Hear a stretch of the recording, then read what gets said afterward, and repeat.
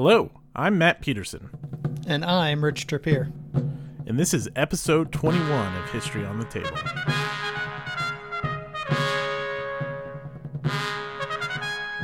All right, folks, it's our end of the year wrap up, kind of our best of, but done a little bit differently.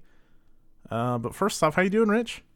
I am doing great. I know some people follow me on Twitter. I've made some sort of vague allusions to it, but I did have a little bit of a health scare last week.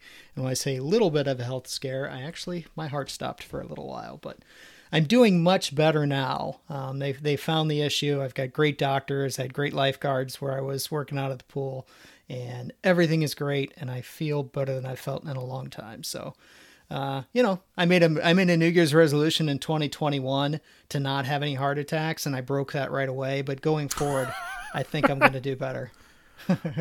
It's great. Obviously, it's great that you're here, but this is just like a week later, like a week and a half later. Week and a day. Yep. Week and a day, and we're back. Well, I mean, I was here the whole time, but like you're here, and that's outstanding. Yeah. I mean, there's not really much to say about it other than that, I was really fortunate to be where I was when it happened. It was an electrical issue. It was kind of a ticking time bomb that was going to go off at some point, and luckily it went off very close to two excellent lifeguards. So, yeah, amazing you're here. Even more amazing that you're well and doing well and sound great. Wouldn't even know. Yeah. But other than that, kind of before all that craziness, you took a little siesta. Someone approved some vacation time. No one ran it by me. And you had a nice little getaway to the lake. Is that right? I did. Our family, we just took it was like 2 long weekends, basically the weekend between Christmas and New Year. So it ended up being about 10 days. We got an Airbnb. We went to Lake of the Ozarks and basically the same thing that we would have done here. Instead of staying home and playing games, we just pretty much stayed in that Airbnb and played games, and had a great time. Watched some TV, played some games, watched really lovely weather. I mean, we had like an ice storm. I think this was a few days after Christmas, kind of in between, an ice storm that was then followed by snow, and everything was just beautiful down there. So it was a great time to not go anywhere and already be somewhere. I've always said I've wanted to go down the Lake of the Ozarks in the off season, in the winter. Just a buddy's folks had a lake house, and they just talked about how nice it was because it's just dead and quiet on the lake. Yeah, it was very quiet down there. I mean, when we did go out for groceries or whatever else, like, you go to the grocery store on New Year's Eve around here, and it's going to be packed. But I went New Year's Eve to pick up stuff for the night, and there was no one there. It was great. Good. Well, welcome back. I hope you guys had a great time playing games. We played a little bit of, Holly's not quite getting the worker placement aspect down yet. So my wife and I played some games during some naps, and when she was in bed, and that was nice to get back to. Just 'cause, looking back, 2020 was was the least amount of games I've played in a long time. In the last 5 years was my lowest number for sure. But I think that's probably the case for me too. But it was also the most RPGs I played, and then a lot of repeat plays of big games. So it may look like less, but it was still a great year, and that's what we're here for. That's what we're here to do tonight. Sure, I'll get the stereotypical comment out of the way. Yeah, 2020 was an awful year for so many different reasons. But from a purely board game, RPG, and war game perspective, other than canceled conventions and not seeing friends, it was a pretty good year. Definitely the year for Vassal and Tabletop Simulator and Board Game Arena and all those. Yeah, Roll20, all of those things. I mean, it really was. If you had an online venue for role-playing or playing war games or something like that, it certainly was. So much that a couple times my wife and I had to how about you only do this many nights a week? And oh man, when COVID started, I just think back to I played so much Magic the Gathering Arena. which is a fantastic program. Like, they have really made Magic really enjoyable with that game. Like, when I'm supposed to be working from home when everything's shut down, it's like, oh, I'll just do one more match. So there was a lot of that going on this year. And so all of that said, the purpose of this show tonight is just to talk about all the things we enjoyed from 2020. It's not going to be a countdown list, or there's going to be some similarities to what I did last year. We pulled some of the same categories from the original Charles S. Roberts Awards, and we'll talk through those. But really, I see it as a conversation between Rich and I about just the things we enjoyed last year, our favorite things of 2020. Yeah, and not all the things come from 2020 because, I mean, as everyone listening knows, you know, a game that was made 5 years ago can be just as fun this year as it was then. And if it's the first time, if we played it for the first time in 2020, it was new to us at least. Yeah, and I have no problem with the Cult of the New, but this does go against that grain a little bit because we're going to be talking about a lot of things. There's very few 2020 things on our list if you look. Yeah. Yeah, I was actually thinking about that because we were talking about, you know, new to me in 2020 versus actually published in 2020. And even though I feel like I bought a lot of games last year, I don't think I bought that many that were actually published in 2020. So, and part of it is because of COVID, a lot of publishing was slowed down. So things that would have come out earlier in the year came out later. Like Next Door Vietnam. I got that last year, but I still haven't played it yet. So, and that's a good segue into so what qualifies for our list this year. Same thing as last year. As long as it was published in 2020 or it was in some way new to us in 2020, it was good to go for this list. What we're going to do is we're going to start out with the war game stuff. And then as the night goes on, the quality of the podcast will be a lot like my sobriety level. It's just going to go downhill. And so we'll start with the war games, the stuff I'm going to keep us on track. No drinking from me tonight. Yeah, I got to check with my doctor before I start that back up. I was going to say you're my DP for designated podcaster, but I just realized that would be awful. So I will not say you're my DP. Between the back door and the DP, we might want to be careful. That's right. So I'm going to be drinking a lot tonight, which if that wasn't a theme of 2020, I don't know what was. And so we're going to start with the war game stuff. We'll transition to board games. We'll take a little break to talk about just every war game ever, all that stuff. And then we're going to wrap up the show with all the other stuff we enjoy, which is just a chance for us. You know, Rich and I both enjoy a whole bunch of other stuff other than war games. And so it's just for a chance for us to talk about all the other stuff and celebrate the good things from 2020 that we enjoyed.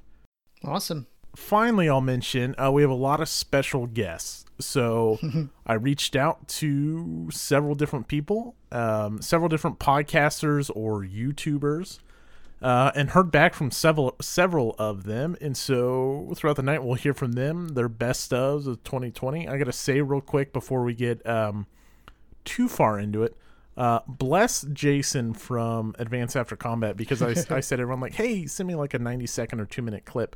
And bless his soul, he sent me a 14-minute clip. So we'll be going to the field. Was he getting drunker and drunker over the course of the clip too? No, but he did send me a message. He said his wife came in and checked on him because typically he records at night, but she was wondering why he was in his office talking to himself, I guess. So we'll hear from Jason. We got a listener email that I'd like to talk about as well from Bryant. We've got Mark Johnson, Joel from Turn Order Gaming, and a few other familiars you may recognize. And I do want to apologize to Ardwolf because I lost his clip because we delayed a week and it was just a whole big thing. So instead of bothering him for it, he did send a very nice clip, but I downloaded it at work and couldn't recover it, and it was just a mess. So. Good to know he's listening, though. I enjoy listening to him, so watching him on YouTube. Yeah. He's got such a he's got a voice made for this. Anything you want to add, Rich, before we get going? No, I'm looking forward to doing this. It's always nice. I mean, like you said, 2020 was crap. Everyone knows it. But even in a terrible year, a lot of good stuff happened. I'm looking forward to 2021.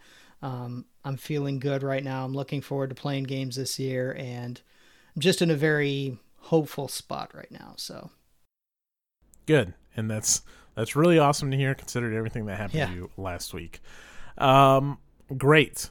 A couple things I want to bookkeeping things I want to get out of the way, which is really just what I'm drinking tonight. So, figuring that you probably wouldn't be drinking, I went ahead and poured 3 drinks, 2 for you, 1 for me, or 2 for me, 1 for you. To kick the night off, I started with a glass of 16-year Lagavulin, which is my all-time favorite Scotch. Oh, that's so good. It is so good. That's the stuff you brought to Donkey Con when we first met, right? It is. And I tried it against the 9-year this year. The 9-year is not bad, but in my opinion, just spend the extra $25. Unless so I found the 9-year like way marked down. Yeah. Just spend the extra money if they're comparable and get this 16-year. It's so much smoother, but it still packs the same peat. Oh yeah. It is a very peaty, very smooth Scotch. So that's what I'm started with. I'm sipping that. So the other thing I've going is a Blackbeard's Ghost. I'm not going to spoil all my tiki stuff because at the end of this month, we'll talk about this later. We're going to be talking tiki, but I'll get to that. So I've got that in my tiki for me. I mean, when I think of tiki, I think of like torches stuck in the ground. Yeah, exactly. And so these are tiki drinks. They're full of different fruits and syrups and good rum. And this is in my brand new tiki mug from Galaxy's Edge. Is that what it's called? The Star Wars place in the Florida? The Star Wars place. Yeah. Yeah, your buddy Adam hooked me up with this. Nice. In conjunction with Roy. And so I'm drinking a Blackbeard's Ghost in that. And then when I get thirsty, I've got a Miller Lite here. And we'll see where we're at in about 10 minutes. I really do plan to progress to pretty drunk by the time we get to our last category of the year, which is our favorite socks of the year. Okay, enough of that. You ready to get started? Let's do it. All right. I feel like we're on a time crunch at this point. Did you get the Canadian tuxedo I sent you? I did not. Well, all right. We'll need another delay because here I am wearing one, and now I feel like a fool, like I'm overdressed. Great. Let's get started. Our first category is War Games, Ancients to Pre-American Revolution. Rich, why don't you kick us off because I've already been talking a lot. Absolutely. Sure. One that I guess I can't remember how many episodes ago. It might have been our last episode. Is our feature game, Imperial Struggle, just produced this year. So that is actually one of the games I played that was made in 2020. So yeah, that was definitely top of my list. Probably the only one I played that was just made this year. So we've already talked about that one quite a bit. I enjoy it. Played it probably since the last time we talked. I probably played it a couple more times. I played it once online with a friend who just completely ruined me in an afternoon, and played again with my wife. So she's enjoying it. I'm enjoying it. One of my greatest shames is that I didn't stick with this. And we've talked on this. We don't need to talk about it. But the fact that I didn't get back to this in 2020 is a real disappointment. I was listening to Punching Cardboard, which covers like heavy Euro games. And they both really liked Imperial Struggle. So like with you talking about it and those two guys, it's like, I really missed an opportunity to, catch that initial wave. Yeah. I am in on the reprint though. Oh, cool. Which should help. Yeah. And then new to play for me, it wasn't produced this year, but it's a system game, and I've only played one game in the system. So Clash of Arms produces a system called Battles from the Age of Reason, and the game that I played is Prague, which is one of a dozen or so games in that system. So one of the themes of the last couple months of 2020 for me was that my ASL games kept getting canceled, and there was one night in particular that ASL was canceled, and Mitch was already going to be playing a BAR game with someone else. And I'm like, you know what? I've been interested in that system. I just want to log on and hear about it because actually Dave and Mitch and Rex and I were all talking about it the week before. So I just want to log in and see. Well, it turns out the person Mitch was going to play had also dropped off. And then Mitch basically just taught Clay and I how to play that night. So really interesting system. I haven't played it enough to do a full review of it. It's on my table now, ready to go. I'm going to play it a lot more, and you're going to be hearing a lot more about this game. But it's 18th century warfare. The way cavalry works is really cool. You know, you'll chase guys literally off the map and just like destroying them as you go. Facing is super important for your infantry units.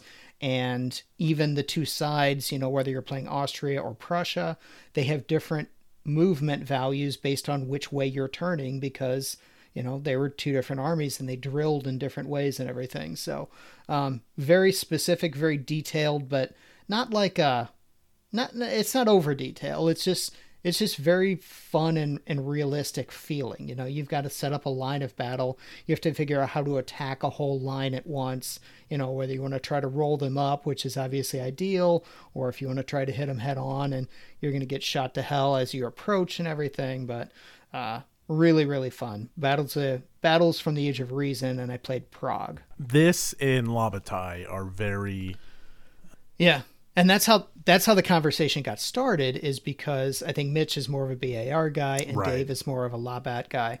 And we're just kind of sitting around the table all together talking about, you know, comparing the two. So yeah, and that's Dave from Advance After Combat. There is a review episode of Bard and Advance After Combat, but I'm going to tell you it's not very helpful if you actually want to get a grasp of it. That episode was co-hosted by Samer. It's a good episode to listen to, but not if you're actually looking for Bar information.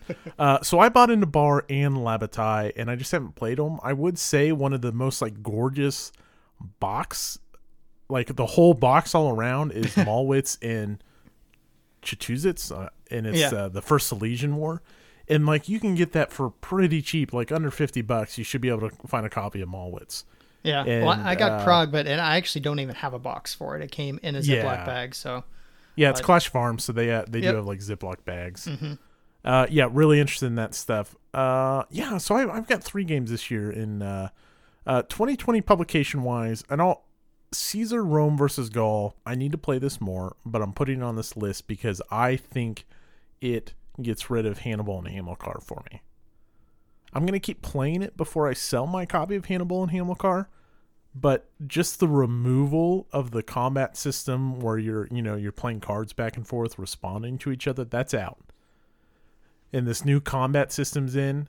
I think I would rather play this. I should probably revisit Hannibal or Hamilcar. I think Hamilcar is the one that people like more. I don't remember. But like this is the same thing. Or, I've already gotten rid of Washington's War because it didn't click for me. But again, I think Caesar, Rome versus Gaul is a better game than Washington's War as well. This is a point-to-point card-driven game designed by Mark Simonich and actually developed by, I saw Mitch was the developer on that, published by GMT Games in 2020. Obviously, it's set in the Roman era, and it's really good. It's very tense. It's very puzzly. I think it's a game that rewards repeat plays by use of the cards, knowing what each side can do, that type of thing. I can't remember if I asked you this when we talked about it before, but is it like just a sit-down one-time play for 2-3 hours game, or are there different scenarios? Or I think you could. I don't remember if there's more than one scenario or not. It's been a while since I've looked at like the scenario rules. But yeah, you could play this in an evening, especially if both of you know it. I think it's definitely shorter than Hamilcar. Very good though. A couple other games. So let's talk about Here I Stand, because this was new to me in 2020, and I know you love this game. Oh yeah. You've said before that it's the best way you can spend a day wargaming. Who won your New Year's Eve game? The Ottomans won, but if I had just I even rolled it to see if I would get it. If I had one more control point, and I even needed something I did earlier in my turn, I didn't even need to do. If I had one more control point, and I even made the roll, I would have been able to get an automatic victory as Britain. Basically, France ran away with the lead, and then everyone stomped him down. That's kind of what's happening in my current game, except I'm France. So good. So we've talked about Here I Stand, and I think we'll do a featured episode on it soon, so I don't want to go into this too much. But Rich, I kind of agree with you. Like, both times I've played this year, that was a fantastic way to spend a day. Mm-hmm. And that was at home. Like, how much fun would that be in person? Right. Yeah. So you've played live online twice, which is Really Right. cool. I mean, the only time I've ever played that game live online is when I played with you. Most of the time. I mean, I've played it on the table a lot, and I've played it on play by email a lot. Yeah, I think my goal is to do that twice a year because I can get it in as my birthday. Like, hey, honey, can I do this for my birthday?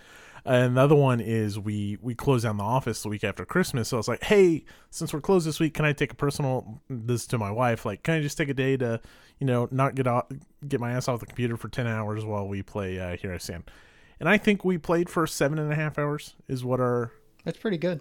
Yeah, it wasn't bad at all. So Here I Stand's a card-driven game with 6 different factions. I can't imagine it definitely plays less than 6, but I just can't imagine doing that. I have played with fewer, and I will not again. Well, there you go. And each faction plays differently. France and England, share similarities, but they're all unique. Some of the factions, like the Protestants, really don't even do much militarily. There's very little they can do with it. It's very good. And I don't mind the pile on the leader, because once people start piling on the leader, I don't think the end is that far away in the 2 times I've seen it. Yeah, it's interesting. Like I said, I was in that France position where I got off to a good lead. But what's really interesting is that even though they kind of piled on me, it was really England and Habsburgs mostly that piled on me. But I was able to get the Habsburgs off by leveraging the Ottomans, and I'm not doing that bad. So considering that I've had some home spaces taken away, I'm probably better off than I should be. It's all about leverage. I mean, that's like the key word in this game, because as the leader, if you get out and France had a perfect hand of cards, and he was able to convince the Ottomans to help him. It wasn't enough, but somehow he convinced the Ottomans, even though it was very clear he was about to win, to be his ally, which is pretty impressive. And so it's all about trading those keys and being able to negotiate. I mean, the game doesn't, a lot of times we talk about how do we feel when we're playing this game, and one of the reasons I love U.S. Civil War is because I really feel like McClellan, and things like that. You don't really get the same feeling there, but I think it's such a great game of negotiation and backstab. I mean, not diplomacy backstabbing, but shenanigans and stuff. Very good game. Yeah. Yeah, absolutely. So let's go back to February. I really miss Onward Christian Soldiers, which was one of my best gaming experiences of 2020. Such a cool game where everyone's kind of playing their own. Did you play that just at a regular KC Gaming Day? It was our second to last KC Gaming Day, I think. Well, we only had 2, so that would be accurate. And we had 5 people, I want to say, and it was phenomenal. The game has some issues. I know we talked about that, but Onward Christian Soldiers is a Crusades game. I think you can do first or third Crusades, and each player plays either a different Ottoman faction or a different leader, like Richard Lionheart, or I don't remember how else it's broken down. But you kind of need to work together. We as the Christian players really got punished, I think, because we didn't coordinate our sieges and really work together. We also got screwed over by supply as we were learning the game, but man, what a great game. What a great experience. If you get the full allotment of players, which is 7, that buy in and are committed to playing and learning the game, I think it's a huge payoff. I think we had 6 people because we were 1 short and then 1 guy left and we dropped down to 5. Fantastic. Yeah, I would really like to play that some time. Looks fun. That one, and Genesis is actually, it's another Ancients game that I'd like to play again. I've only played once and I enjoyed it. It was kind of weird getting around the CRT. Sorry, we're not talking about 2020 now, but just reminded me of it. And one I want to play more. No, I love Genesis. We've been playing the same game for a couple of years now. And sadly, it's been canceled the last couple times. But yeah, I mean, the problem with bird games is they're not balanced. Yeah. But I think that's okay if you know that, especially Genesis. Genesis is very unbalanced. Yeah. But as long as players know that and are okay with that, and that's kind of the deal with Onward Christian Soldiers, you need to know, like, okay, there's some vague rules issues, and we just need to work those out beforehand. So that's Onward Christian Soldiers. So Ancients to Pre-American Revolution, I had Caesar, Rome versus Gaul, Onward Christian Soldiers, and Here I Stand. I had Imperial Struggle and Battles from the Age of Reason, Prague. That's a pretty good category for us this year. 5 games. That may be one of the busiest categories. That's a lot of years, though. That is true. We'll tighten it up later. That's right. Speaking of, we have American Revolution to up until World War II. And I'll start. I've got None But Heroes, which we've talked about, we've ranked, and I miss playing it. The only complaint I have with the line of battle system, which None But Heroes is based off of. None But Heroes is designed by D. Nessig and published by MMP. It's you go, I go, and it's a lot of forces. It's the same problem with OCS. OCS is pretty damn near perfect in a lot of ways. Mm-hmm. But when you have 4 or 5 hour turns or 2 or 3 hour turns, it just a grind. Sure. Yeah. It can be a chore to play. And it's a fun chore, but you can't take away the fact that, there's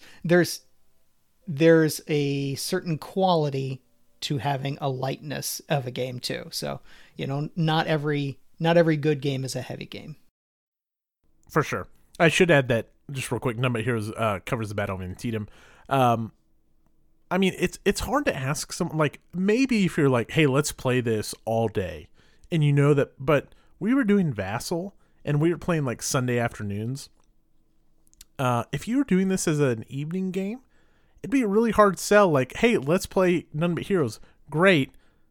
I'm going to take my turn all night, and you're really not going to do anything other than take casualties. Yeah. I'm about to jump into OCS Korea with someone, and I'm kind of curious to see how it's going to go online. Yeah, I think you could play a smaller scenario and go really well. Yeah, we're going to play Chosun. Oh, nice. Which I'm fascinated by Chosun. So. Oh, who isn't? It's one of my favorite stories. Have you read? Yeah, when I was in the Navy, I mean, we Navy Marine Corps together. They told us so many stories about Chosun, and they were all amazing. Some of them might even have been true. On Desperate Ground by Hampton Sides. Highly recommend it before you go into that. Check it out. Will do. Oh man, now I'm all fired up about Chosen. Like, there are so many things I want to do with Korea that I never do, including play OCS Korea. Paul, if you're listening, maybe you should circle back to our game. That's like 3 years old and we've only played twice. But that's neither here nor there. None But Heroes is fantastic. Line of Battle is fantastic. I think it misses out on having some of those smaller scenarios. It does have some smaller ones. But the thing that GCACW has going forward is different activations. And so we've got a crossover here, and we'll transition into GCACW. Atlanta is ours. Yeah, absolutely. I'm at the point now where, like, you always get to a point where you're like putting a game away and you want to decide what goes on the table next. And there's so many that I want to play. I really want to get in OCS, BCS. There's, BAR, all these games that I've got on my shelf that I want to play sometime the first time, sometimes want to play more of. But 100% of the time when I'm thinking of what to play next, Atlanta is ours is on the list. Yeah. I mean, I would say the same thing, other than I would just substitute GCACW just because Atlanta ours isn't my favorite. Yeah. I've only got 2. I've got that one and I've got the Roads to Gettysburg, and I like Atlanta's ours better. So. What? Then more than Roads to Gettysburg? I do. I haven't played the other scenarios in Roads to Gettysburg. Roads to Gettysburg I like a lot. There's just something that I really enjoy about Atlanta's ours. I'm not entirely sure what it is. I think part of it is the shape of the map. I think part of it is just this. It's just like an elongated siege. Gettysburg is more of a find each other and come to contact, and I don't know. There's just a lot of little things about Atlanta's ours that I really love. I think part of it is that I've never really been to Gettysburg, whereas the stretch of Atlanta that this battle takes place on, every time we drive to Florida, we drive through there. So like I know all those town names and everything. And that's fair enough. I think that's one of the reasons why I like Civil War history so much in general is because of the Yep. recognizability. Familiarity is what the word I'm looking for. Mm-hmm. Let's back up just real quick. So, great campaigns in the American Civil War, specifically Atlanta is Ours is the game we're talking about, is a game series and game from Multiman Publishing. It's been around since 1992 in several different versions. Multiman Publishing is doing a great job with the recent stuff. Road to Gettysburg, Battle Above the Clouds, Atlanta is Ours, all great games. It's operational Civil War, and it's varying activations. You don't activate your entire army at once. You roll dice, and you activate a subsection of that army, and you kind of roll for movement points. Which sounds crappy, but it works out with the Civil War because it, that portrays so many different things. I don't know if, they're just great games. Every game of GCACW I've played has been fantastic. Yeah. I don't know when they're gonna the one that we played last year on our online Donkey Con, the first foray into onto Richmond.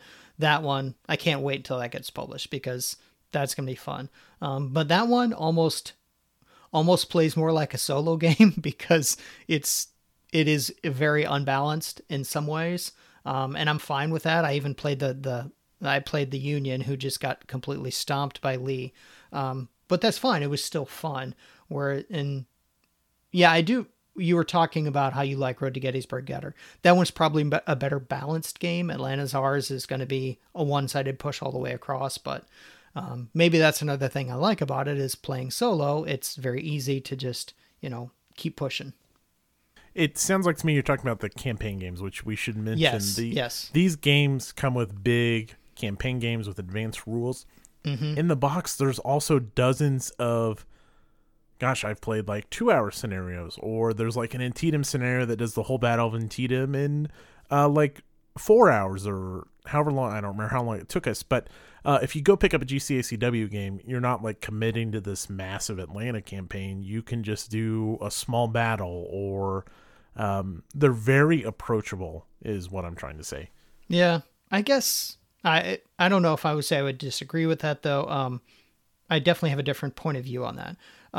The GCACW games, I think the level of gaming experience you're going to get between a campaign, even a shorter campaign, 20 turns or something, over a 4 to 6 turn game, is completely different because the whole point of the game is having to manage fatigue.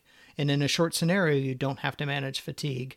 And I'm gonna stop you right there because you should play the Antietam scenario out of. I haven't played that one, so because the Union already starts fatigued. That makes sense.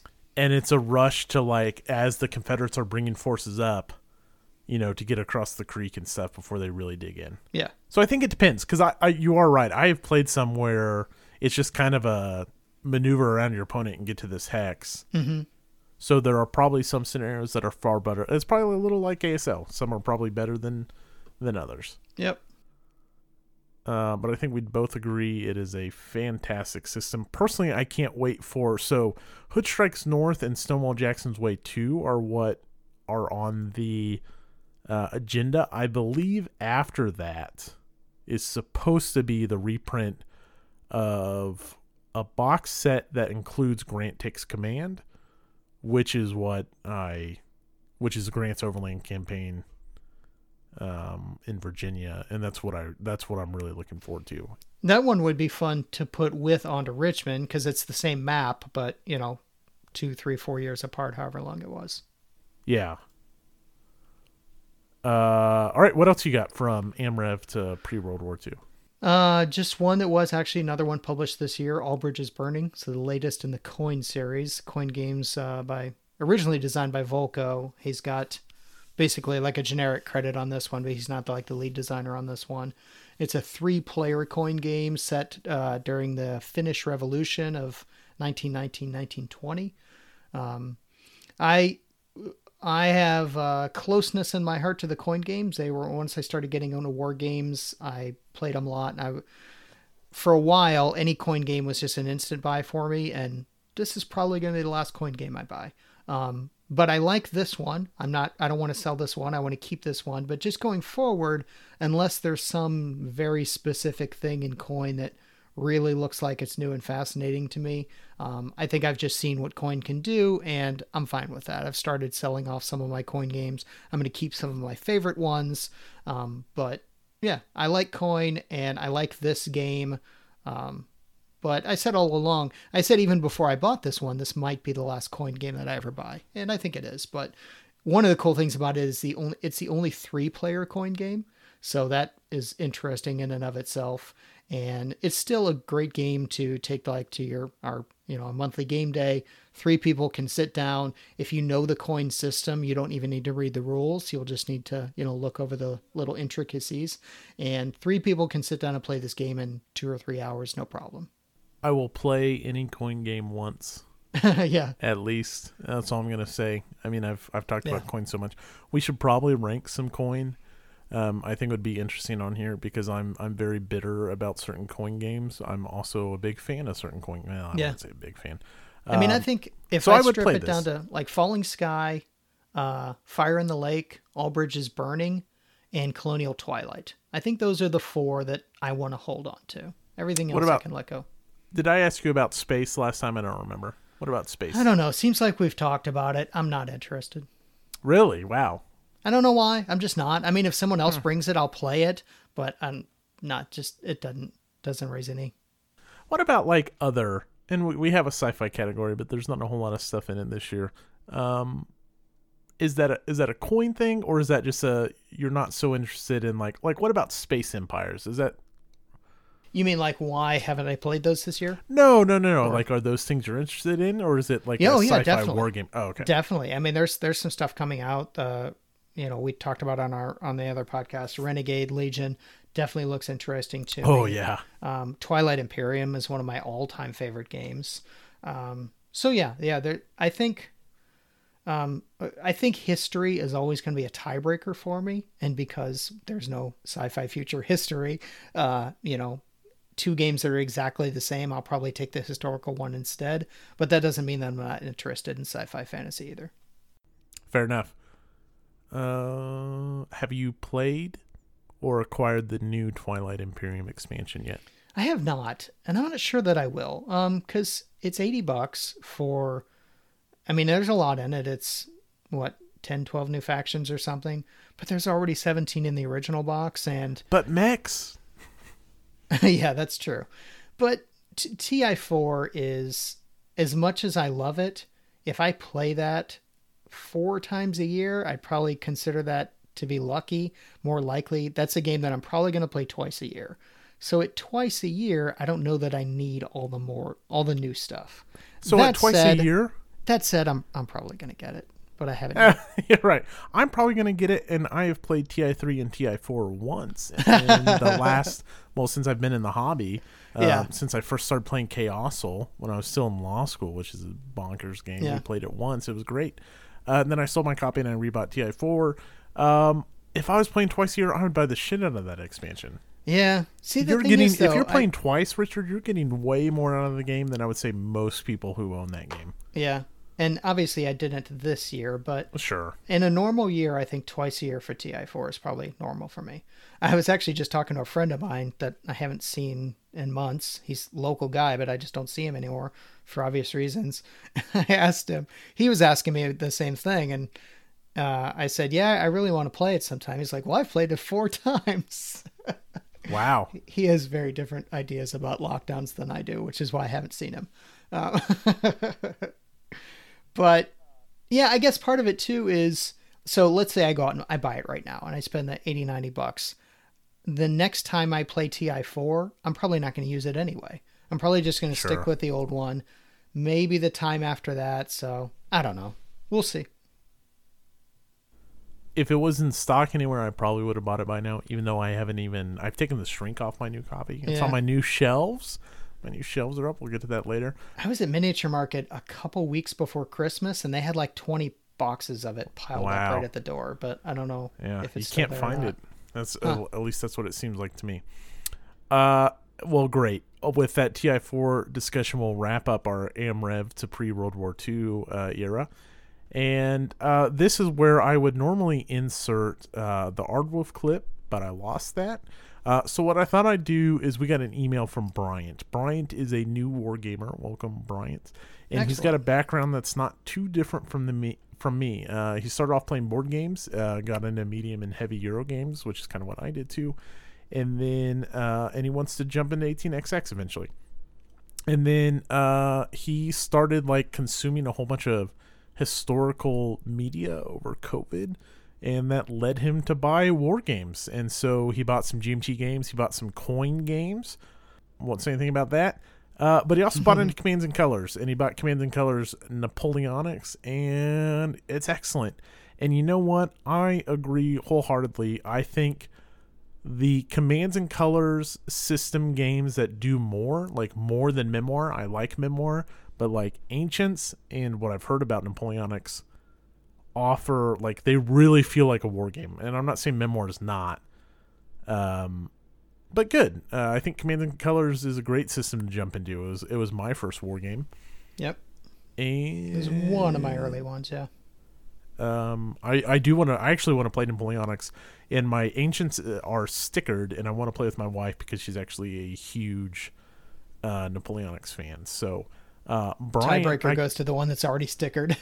Yeah, right, exactly. So we played Memoir because there's no stickering. He said he wants to check out Brian Train's designs. He wants to check out A Distant Plane, which I have not played. That is a coin game I would like to play a lot. I don't know. Yeah. I'm kind of like, over the last few weeks or month or so, I'm a little bit back on my Afghanistan kick. So we probably won't talk about it tonight because I don't think I started playing it till 2021, but I've been playing Labyrinth. Okay, so Yeah. I have two on Steam.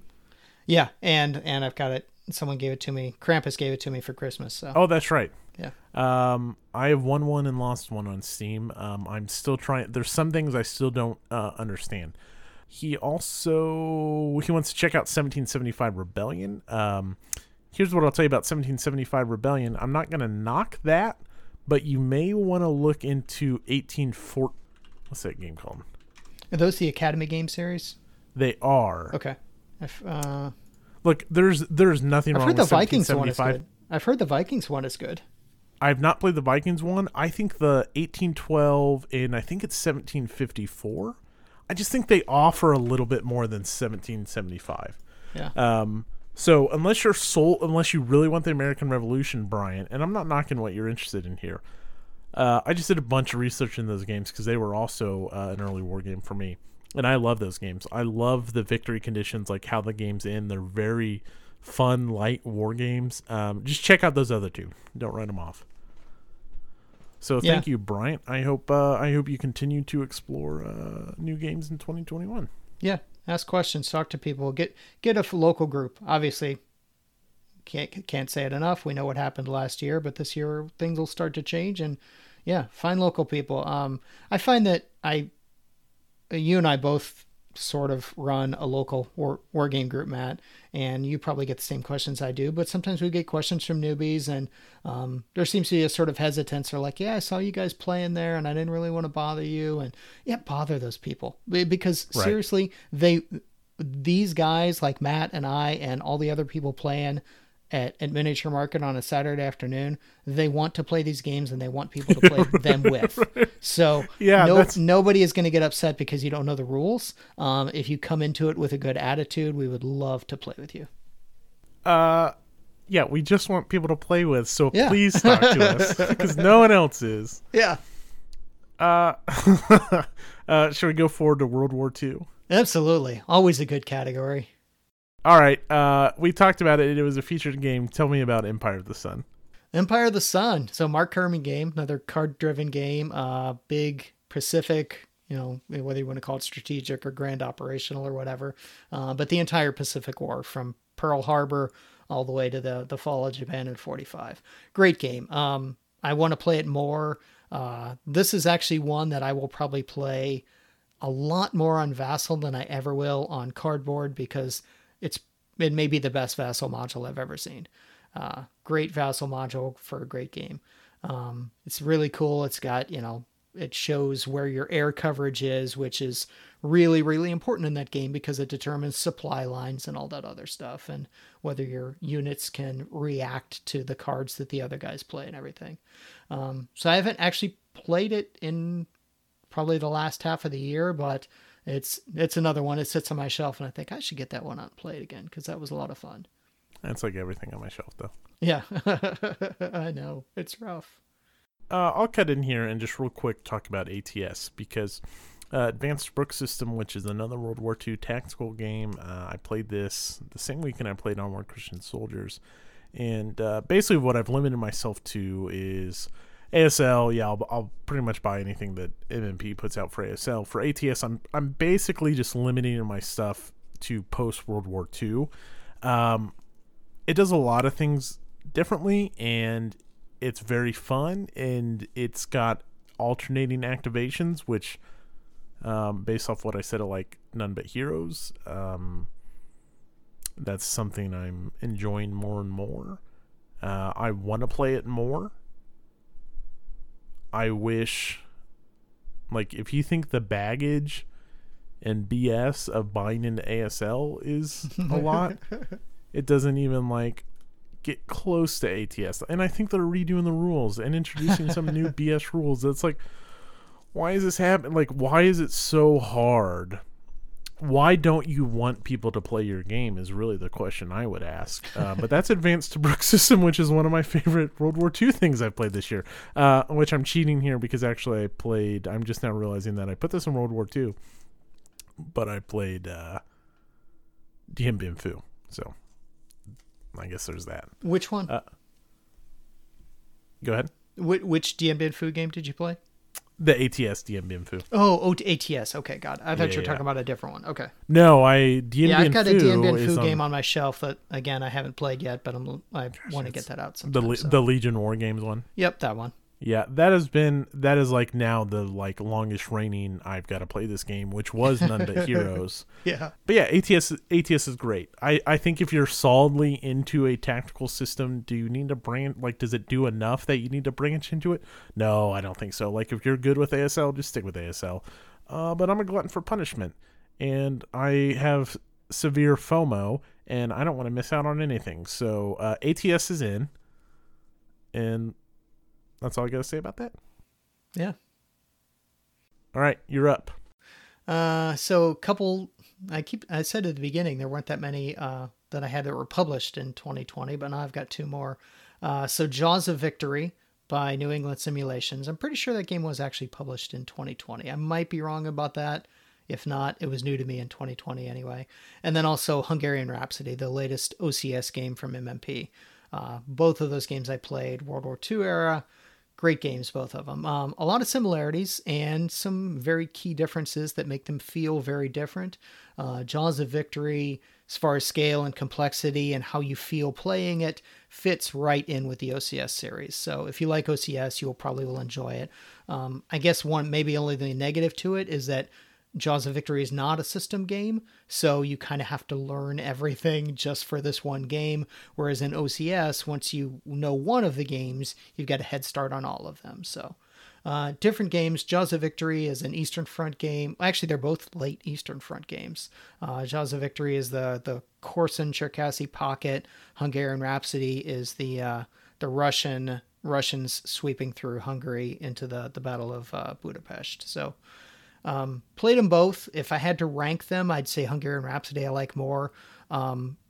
Probably for the reasons I said. One is that it's a system game, which gives you, how many OCS games are there? A dozen? Something like that. So you've got a head start on playing all those great games as well. Jaws of Victory does have some really interesting, cool mechanics, though. And as far as supply, Jaws of Victory is a little bit lighter than OCS, which is not necessarily good or bad, just different. I definitely, at some point in the future, we'll talk a lot more about Jaws of Victory, because there's a lot to talk about in that game. But both of those games were new games to me this year that I enjoyed quite a bit. And I'm sure in the future we'll also talk about Hungarian Rhapsody as well. I would not be surprised. I guess we never did we never made that a featured game, did we? No. You and I have to jump into an OCS game this year. We'll pick one and we'll play it together. Yeah. Sure. Yeah, we have a couple OCS on there, but yeah, I want to play Hungarian Rhapsody. The other thing, Axis Empires is a game we talked about a lot this year because I played the pants off of it this year. It started as a face-to-face game at the just before the coronavirus started. We paused. We restarted on Vassal as a 3-player game, and recently, gosh, I say recently for like the last 5 months, we've been doing a combined game of both Axis Empires Daisenso, which is the Pacific Theater, and Axis Empires Totalerkrieg, both from Decision Games. Really good games. The combat isn't as satisfactory as I want. And let me I guess maybe I don't know. I like the games. They're not as, like, I've been playing them for a year, and I think I've seen a lot of the tricks. Yeah. And you've played several, like you've started and stopped several times, like actually new games, right? How many times have you played, do you think? 3 or 4? 3. Just 3. Okay. And so, like, the trick is it's a sandbox. And so, like, you can activate this country as an Axis or an allied country, and you can play all these different cards. You have, I don't know, 60, 70 different cards that you can play at different times to do cool new things. And there's all these random tables, and all these bonkers things can start, and war can start in 1937, or war can get delayed out for years and years and years. Or, you know, like, Hopei can take 40 freaking turns to fall before the Japanese finally conquer it, but I'm not bitter about that. And so that's cool, but, like, I don't know how much more of that I see because I don't know how big the impact is. Like, yeah, it's cool, like, Finland joins the US, the Western Allies, you know, but, like, does that really impact the game? Yeah. For a lot of those countries, probably not. I kind of ran into that with Unconditional Surrender because you'd get a political victory like, yes, you know, Finland's on our side now, or Turkey just joined the Allies, or whatever. And you think, great, we just opened up another front against Russia. But what really happens then is when they join, Russia gets basically freebie units that they weren't going to have otherwise, and they get to immediately put them on that Turkish border, for example. At which point, the Turkish army is not really enough to overrun them, so it just ends up being a stalemate on a new front anyway. Yeah, and I say this, and you think I'm poo-pooing on the game, but I really do enjoy it. I feel the same way about USC, but yes, I know what you mean. And I've been playing it for a year, so it must be good, or I would have dropped out by now. And I bet if someone asked, I'd probably cycle back up, maybe take a breather in between. I'm really enjoying playing as Japan. What's interesting on the Pacific side is the movement factor for basically everything is 1. So you really inch around on that map, which isn't necessarily the case on the European side. I'll be curious to see what the 2021 edition looks like. I know a lot of people who are buying into the 2021 edition. It sounds like it's going to add some really cool and that one new is things. That one is just a combined game, right? I mean, you could probably play half of it, but it's sold as a combined game. That's right. Okay. And so it's a pretty steep price point. For me, I've decided not to get it for the time being. Would I play it? Absolutely. But so that's Axis Empires. We've talked about it a lot in the show. We had a featured episode on it, and I don't really need to say anything here. Again, it sounds like I'm poo-pooing it, but it's one of my favorite things I've done all year. I've done it bi-weekly since basically March, and it's been really fun. Some bonker things has happened, and it's played with a great group of guys that, you know, give each other a hard time and just have a good time. So that's Axis Empires. Cool. All right, let's talk about best post-World War II, so modern or Third World War stuff. I'll start since I've got more than you here. Real quick, I want to talk about Speed of Heat, which I've only played the training scenario of, but Speed of Heat, like, why is that on your best of list if you've hardly played it? Like, that introduced me to learning more about jet aircraft and fighter pilots, in like more than I've ever had any interest in.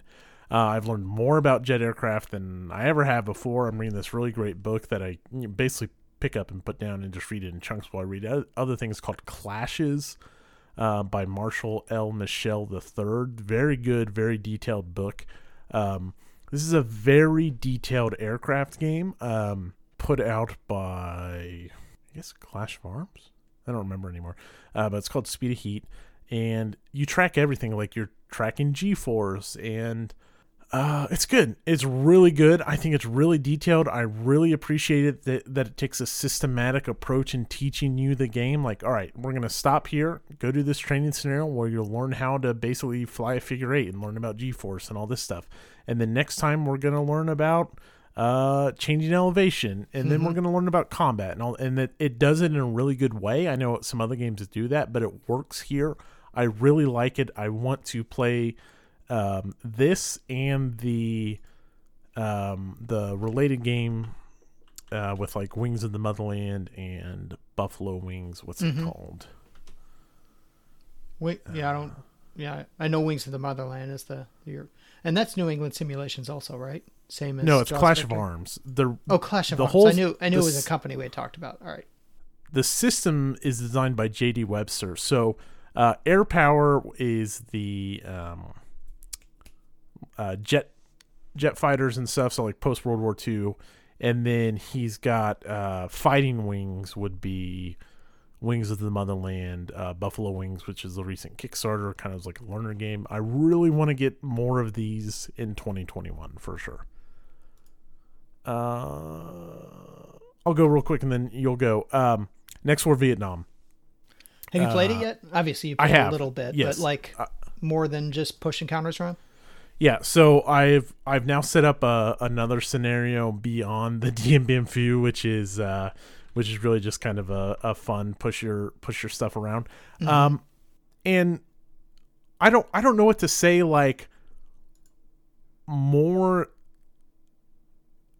There are new things in Next War, like new series rules in Vietnam. Yeah. But it's just more of something that's really good. And so there appears to be, from what I see, great scenarios. I'm back into the advanced game. I forget what he calls the different rules. Oh, man, I need a drink because I'm series specific. Here. No, like I think one's called standard, one's called advanced. I don't remember what advanced called. No, you're right. Standard and advanced. So this is really my first time diving into the naval rules, which I'm really excited about diving into more. Yeah. That's all new to me. And then I played coolest with those a little bit in Poland and also Korea. Yeah, so I haven't gotten into those games, but this offers the China trilogy, which you can take Korea and Taiwan, which is just bonkers, and combine it with Vietnam and do a giant game. It's good. It's more good Next War stuff, is what I'll say. And this is a reprint. This is the most recent game in the Next War series. I know Taiwan got reprinted, right? Or Korea got reprinted this year as well. Yeah. And so, I'm kind of asking myself for the last few months, like, how much OCS do I need? And I think the answer is as long as I find it interesting. And Next War, same kind of thing. Like, how much Next War do I need? And I think as long as I find the conflicts interesting, then, I mean, need's not the word, but how much do I want? Right. So I'll be interested to see where the series goes. I think he's working on Next War Poland 2 is going to be his next thing. And see, so there I fade a little bit because Poland's not really my my jam. Yeah. Yeah, I think he's looking on a redo of Poland. So, I mean, we've talked about Next War. I know you like the series, obviously, and like it's not like my top of the favorite of the year just because I haven't played enough. But I'm really excited to have everything out. And then once my wife and I play some new games on the new table, which should be delivered very soon, I will transition this from a folding table onto the new table and take some great pictures and play some Vietnam. Nice. I got to get that out there too. Yeah, I got it in the mail. I guess it's probably been 2 months now and it's still in the box, but because I was pretty heavy into Jaws of Victory for a while, and then we hit the holidays and everything else, so just haven't had time for it yet. Yeah, I mean, really for me, I need to give more time to next war. And I think really what I need to do is just find a dedicated opponent, because I had started to replay India Pakistan and that game fell apart. Yeah. And so I really need to go with like either Korea 2nd Edition, Poland, Taiwan, or Vietnam. Really something other than India Pakistan, and get some opposed advanced scenarios going to. Yeah. Korea's a lot of fun. Just the invasion scenario in Korea is a lot of fun. India Pakistan is fun too, and it's easier to get on table because smaller maps. So right, and I've played a lot of India Pakistan because for that exact reason. Mm-hmm. And no naval rules. I will, no naval rules, and I'll report back on those naval rules. Good. What about you for post-World War II stuff? Yeah, I think the only one I can remember this year was Silver Bayonet, which, we talked about earlier in the year, but another Mitchell Land game. It's Vietnam War, not next war Vietnam, but enjoyed it quite a bit. I mean, the map is beautiful. It's got really cool hidden movement, which I still have not been able to play against another person with the hidden movement rules. So same. I was really trying to twist my daughter's arm, get her to play it with me, but she showed no interest. So I guess we'll play Catan again. I'm not bitter. So yeah, I really, really, really want to play that against another person, because the hidden movement, anything with hidden movement, I just absolutely love. And there's a lot of games that do it in different ways. And, this one appears to do it really well, but it's hard to know until you have another person pushing counters. I agree. I really need to see those rules. I think we have it marked to reevaluate the ranking when we both play opposed. Yeah. Great game. I played that last year for 2019 for the first time. But the campaign was new to me this year. Great stuff. I hope we get more out of that system for sure. So I've got one more, and that is 7th Fleet. And I think we talked about this last time because I bought 2nd Fleet fairly recently. The Fleet series is an amazing series of games. I played this in February, and the more I think back to it, it's like there's so much cool stuff going on with these different phases with subs, and the aircraft rules are like you're moving them between maps, and it's kind of a pain in the ass to keep track of which planes are doing what, but it's so rewarding as you're running these ship strikes. And I didn't even really get into the anti-sub stuff that I remember, but really piqued my interest in naval warfare. And it was such a great day spent just pushing boats around in an ocean and doing cool shit. I really want to play more Fleet series. I understand why it's such a loved series now. Do you play that one solitaire? Well. Can you? Is that how you're currently playing, or? No. I played 7th Fleet in a 4-player game. Okay, and we kind of broke the fleet up. Okay. Yeah, because I've heard that's one that doesn't do very well solitaire. So. Yeah. No, I haven't really opened up 2nd Fleet other than just to look at it when it came in. Now, the scenario we were playing took all day and we didn't finish. So I think the estimated time is probably not accurate for this game, although there are some smaller scenarios, but I don't think we picked the biggest one. What's it say on BGG? 120 minutes. Yeah. Yeah, 2 hours. So I want to do more boat stuff. I want to be on boats. Yeah. And yeah, I love good naval stuff. It's hard to naval rules are hard to do, though. I mean, you almost, because just the way naval warfare works, a lot of, especially modern naval warfare, it's you find them and then they're dead. Hopefully that's kind of the way it's supposed to work. So you don't get found and you survive, but that makes a boring game when no one knows where the other one is. And as soon as someone finds someone, they die. Yeah, so in this, but you need to detect them. Yeah, it's kind of how that's modeled here, yeah. And I think it works well.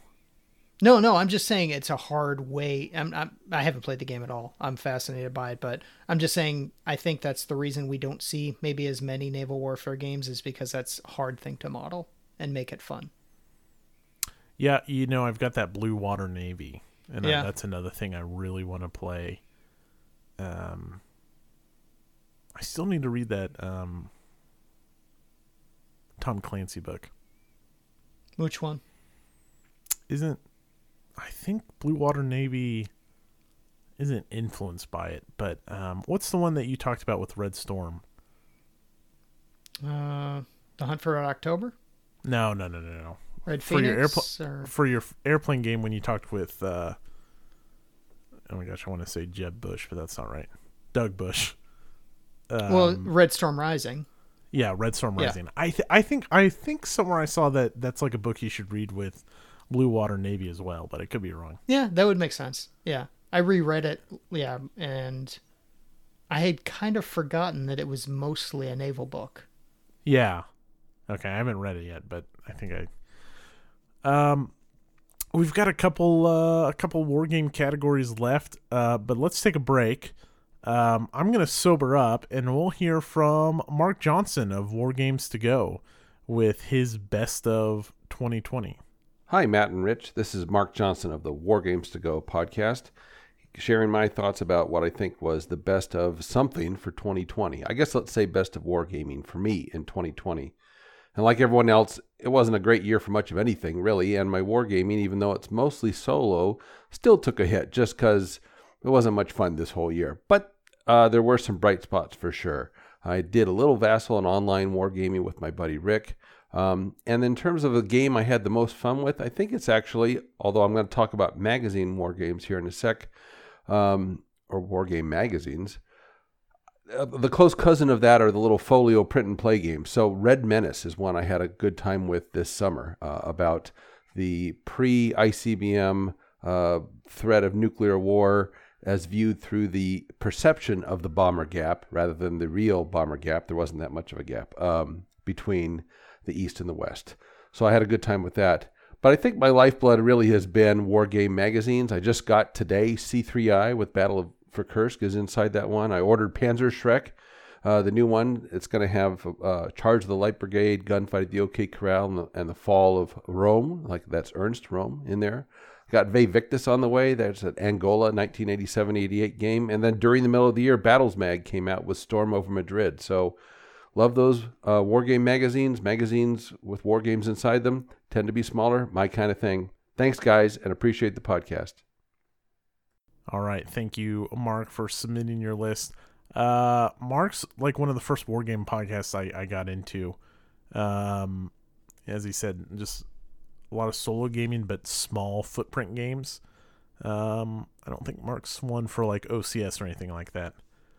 Rich, we got a couple categories left, but not a whole bunch of games in it. Sci-fi fantasy war games. Did you play anything like that this year? Yeah, I wish I had. The biggest, like we said earlier, the biggest sci-fi game that I play is TI4, and I didn't get to play that last year. So other than that, I can't think of many sci-fi games that I even own. And again, it's not that I don't want to play them. They just don't seem to gravitate to me. So the only thing in this category, I bought some and received as gifts some sci-fi games that I hope to talk about. And but the only one I'm going to put in this category is Dune, which really most would probably fall under not a war game for most people, but here we are. It's 2020, so anything goes. Dune's really good. It's have you ever played Cosmic Encounter? No. Okay, Cosmic Encounter is all this game about like backstabbing and convincing people to help you out to like invade this planet and attack people, and it's all about negotiation and basically screwing each other over. Dune's basically the same thing, not the same type of gameplay, but negotiation, screwing people over, trying to win these battles and dominate the planet of Arrakis. But it's so much better than Cosmic Encounter. Completely different gameplay styles, just in terms of like, screw you negotiation games, I need to use you to further my goal. Dune is very good, and I think it feels very much like Dune. The 2019 reprint from Gale Force 9 is very well done. I like all of the components. And when face-to-face gaming comes back, I cannot wait to get this back to the table with the full allotment of 6 people. I've only played on Tabletop Simulator. It is good. Cool. That's all I've got for sci-fi, though. Pretty weak year for sci-fi. for me. I did get a copy of Dragon Pass, which I can't wait to play. I think we've talked about how I really want to play. Is that the old one? Yeah. Okay. Yeah. So hopefully in 2021. Cool. And then real quick, our last war game topic, I think, is going to be just magazine small footprint games. I can't believe you didn't list your little postcard game from your own podcast. I just got that in the mail like 2 days ago. I barely looked at it. It's been a busy week. I have not played it yet, but I was like, I should play that before the end of the year, and I didn't. Yeah. Sorry, no, Adam. I did not. I don't think I even received that in 2020, so it didn't count. So Chance of Gaming sent out a little postcard war game card, which is super cool. And they reached out and found a publisher. I don't remember who you guys went through, and I got a little postcard with a war game on it. Yeah, it's a cool idea by Adam, and yeah, I will take a look at it. Just like I said, it's been a busy week. So in the magazine small postcard department, just one this year, and that's White Eagle Defiant. We're fans of Brave Little Belgium. I think both of us are. Oh yeah. And this is very much in that same vein. Do I think you need both? No, I don't think so. I think it just depends on what you find more interesting. The invasion of Belgium in World War I or Poland. There's some new rules, some new like special chit power activations as you draw chits. It's a good game. I'm curious to see what they do next, because where I'm okay with several next war games or OCS games, like those games are deep enough and different enough. Like I think I need the next one to be a little bit different, which isn't a criticism of this game. The next one is I don't know, futuristic, and it takes place inside the continental U.S. and it's like humans versus bugs or something like that. So it's going to be pretty different. And he says he's really excited about it.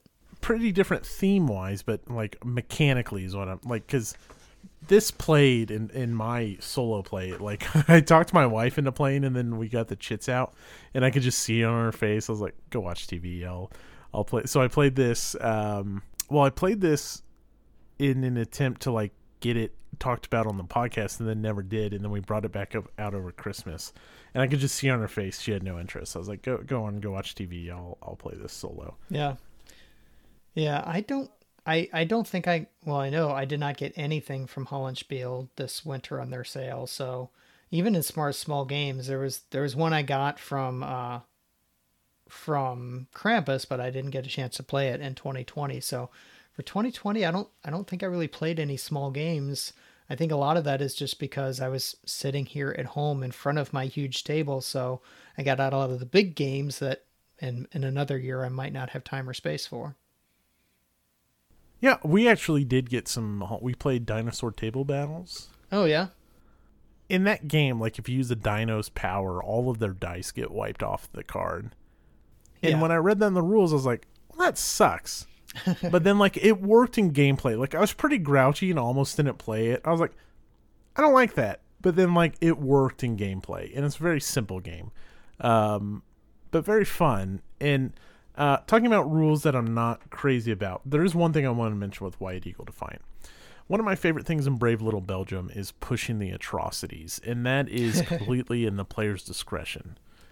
You remember that rule, like if you want to keep going as the Germans, you risk atrocities. Which is really one of the ways to lose as the Germans. The Germans, it's tough to lose that game as the Germans, but atrocities will do it to you. Right. You lose if you don't get the chit draws, and then you depend on the atrocities. If you're getting good chit draws, then you don't worry about it. Okay, so similar rules here, right? Basically, if there's German commands that haven't activated, you can roll, you need a 3 or less, a 4 or higher, and you go up on the Blitzkrieg breakdown marker. If the Blitzkrieg breakdown marker gets to 5, it's game over, the Germans lose. Because you outran your fuel, basically? Yeah, I think it's just like a command breakdown. Yeah. And it's just I guess the Blitzkrieg doesn't work, I guess. As the rule is written, I read it that's not a decision the player makes. It's like, okay, the turn's over, and let's say the German player has 2 commands that haven't activated. You roll commands for both of those players. Mm-hmm. That's how I read it. How I played it was my call. I think if you take a push your luck mechanic out of a player's hands, it loses its charm. Do I think it's a big deal? No, because I think you can just make it optional. But how I read it, I was like, oh, the German player is forced to push their luck? Yeah, I see what you mean. And right. So, like, well, then that's not really fun. That's not a push your luck mechanic. Right. That's just a 50-50 die roll in the game in 5 turns, right? Yeah. And I could have read the rule wrong, but how I took it was, all right, each activation I'm rolling for, and then I changed that to like, well, I'm gonna make that my call and like say like, okay, this command is gonna activate, but I'm not gonna roll on this other command. I'm not sure what their intent was. It's a little unclear, and I don't think it's a huge thing, but it was a little disappointing on first read through because my favorite thing in Brave Little Belgium is to push your luck. I think that's a cool thing to introduce into a war game. Mm-hmm. Ooh, man, we are cooking with gas, and I need to get a drink because I sobered up. So let's hear from Joel from Turn Order Gaming. Hey everybody, this is Joel from Turn Order Gaming. Happy New Year. I'm going to go over a couple of the games that I thought were pretty good during the year 2020. First up on the list, we've got Owari Deluxe Edition from Thundergriff Games. This was a Kickstarter I backed. Took a little longer to get to me than I wanted, but when I got it, I had a blast. I'm a big fan of area majority games. This was apparently a game, a remake of Web of Power, but I love this game. There's a lot of replayability. You've got to place totems, you got to place tents, you got to have the most in each region, and I really loved it. And they added a bunch of little add-ons to it with the Deluxe Edition. Totally would recommend anyone picking this game up if they're a fan of area majority. Next on the list, I've got On Mars. This was designed by Vito Lacerda himself, published by Eagle Gryphon Games.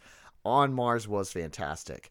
This was just, it had the hexagonal board, it had the area majority, it has the worker placement, it has got all you want in a heavy Euro, and it is going to melt your brain, but you're going to have a blast playing it. If you like heavy Euros, absolutely pick up On Mars.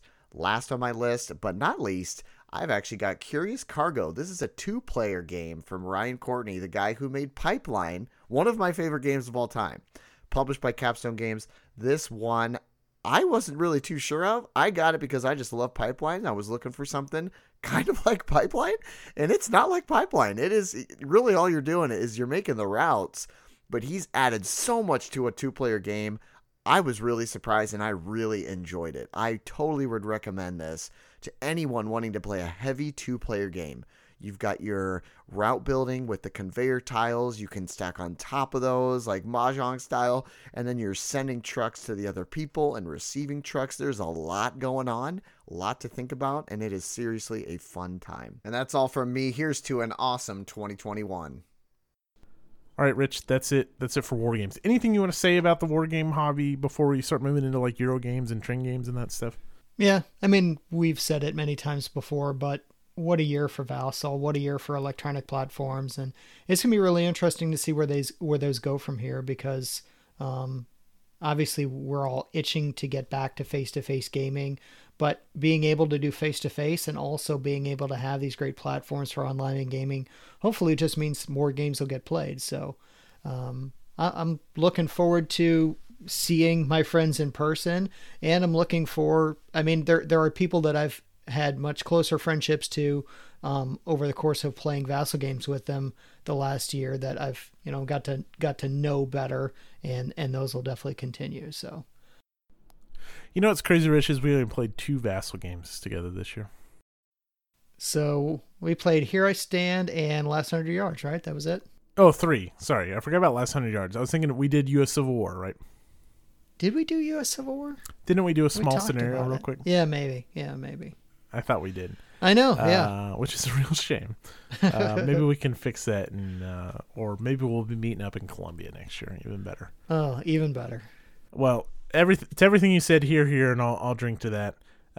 Here's the 2021. I really, I hope it's a turnaround year. I'm really looking forward to Historic Fest. I'm really optimistic, trying to be optimistic with everything with the vaccine. We'll see.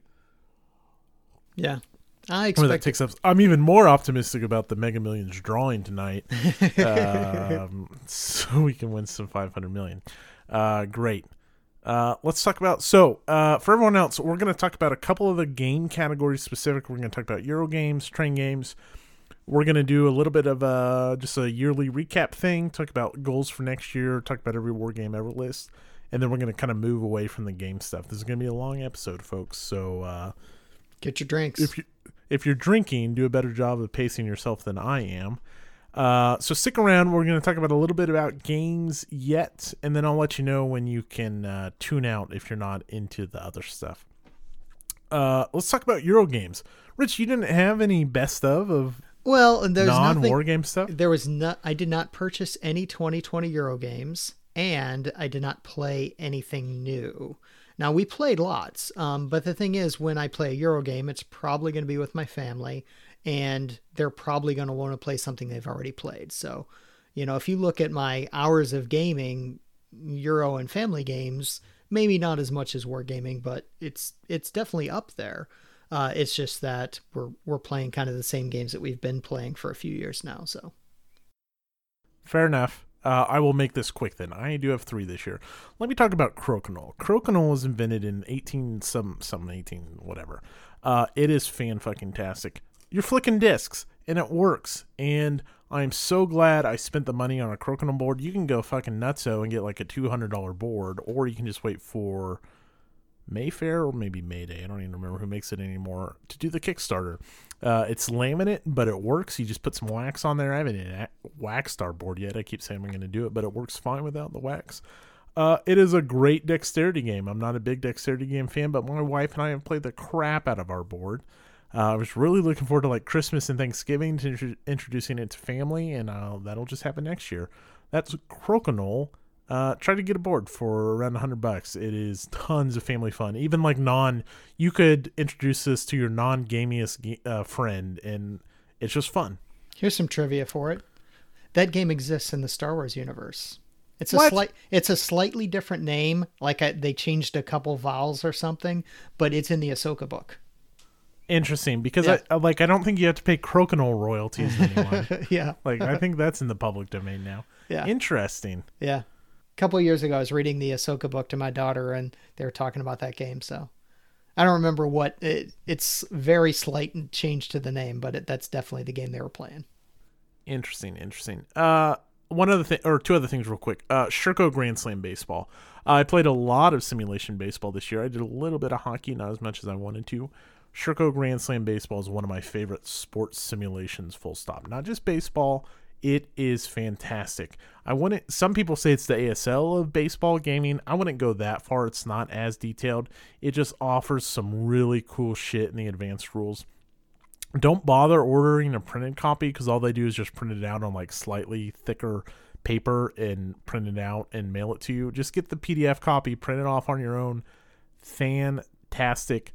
I know a guy, Duck, he is running his own spreadsheet to like auto-populate cards, pulling statistics offline, which is a cool thing if you're as into that kind of stuff as he is. Or you can buy the teams. Great simulation baseball game. I want to play the pants off of that this year. I can't wait for baseball to start back up. Plus, Negro League statistics are officially part of MLB statistics now, so I am hoping. Yeah, I saw that. That's cool. We have, is it Sherco? Oh my gosh, I just like completely brain farted on the, not Sherco, Stratomatic. Wow. Stratomatic has Negro Leagues baseball. Fantastic. I really like it. I'm glad I have both. I think Sherco is better. So hopefully with the statistics coming into MLB, we'll get Negro League teams for Sherco. I would love that. Just a little bit more like tactile is the big difference between Sherco and Stratomatic. Just, you're moving more things around and probably making a few more decisions than Stratomatic. Rich, I don't remember. Do you play sports sim games? Are you interested in sports sim games? I don't. I've thought about picking up a hockey one, but I haven't. Hockey Blast is great. I think, see, there again, I think I like Hockey Blast just a little bit more than Stratomatic Hockey. Yeah. We'll have to play it sometime. Yeah. As far as sports, I mean, hockey is far and away my favorite sport. Baseball, I'm kind of a fair weather Cardinals fan. Like if the Cardinals are playing, and they're good. I'm into it, but Cardinals have had a rough few years. Probably besides hockey, the only sport that I would watch with no rooting interest at all is football, just because it's exciting to watch. But hockey's my favorite far and away. And Blues are 1-0 and currently playing again right now. Yeah. I picked tonight because the Canes play tomorrow. Yeah. No favoritism to, and the Jets are off. Like, even with the shortened season, they're off for a few days. Patrick Laine, such a weird schedule this year. It is. It's so bonkers. He won in overtime for the Jets last night. Nice. Stud muffin. All right. One of my favorite games of the year is something I played at the very tail end. Like War Game, Euro Game, all of it together is Dune Imperium. This is different than the Dune game I just talked about. Dune Imperium is a mixture between a deck building game, something like Dominion or Marvel Legendary, and a worker placement game. Something like Champions of Midgard or Viticulture or something like that. You're placing your worker out there for different actions, and like as you do that, you play a card to like kind of boost that action or tell you where you can go, and all at the same time you're like putting cards into your deck to give you more actions you can do or more benefits when you pass on your turn. And then at the end of your turn, you go fight over some territory against everyone. And even though it's like a fighting game in that sense, like my wife and I played, and where she's not like super into like war games or games where you're fighting each other or doing anything with combat, we don't mind competition or like cutthroatiness and Ticket Ride or anything like that.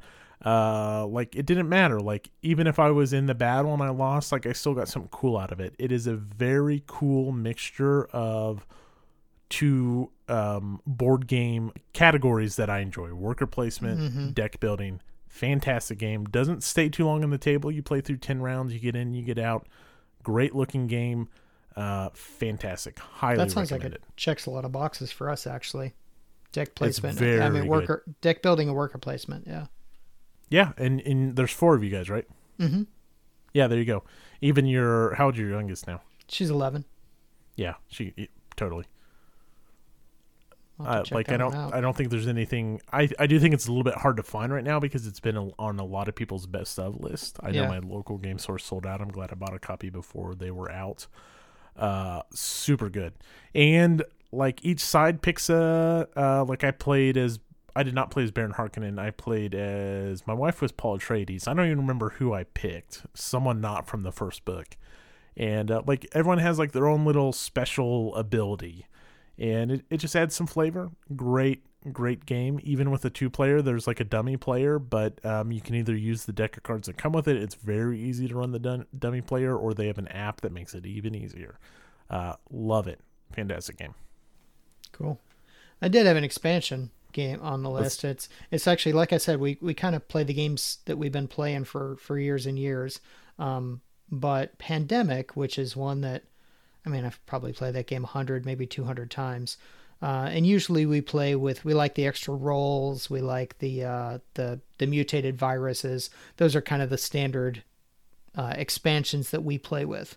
And in the expansion box, though, is a bioterrorist expansion, which we have never used before. And when we were down in the Ozarks a couple weeks ago, we're like, well, let's try this one out just for something different. And holy cow, where has this game been my whole life? It is so much fun.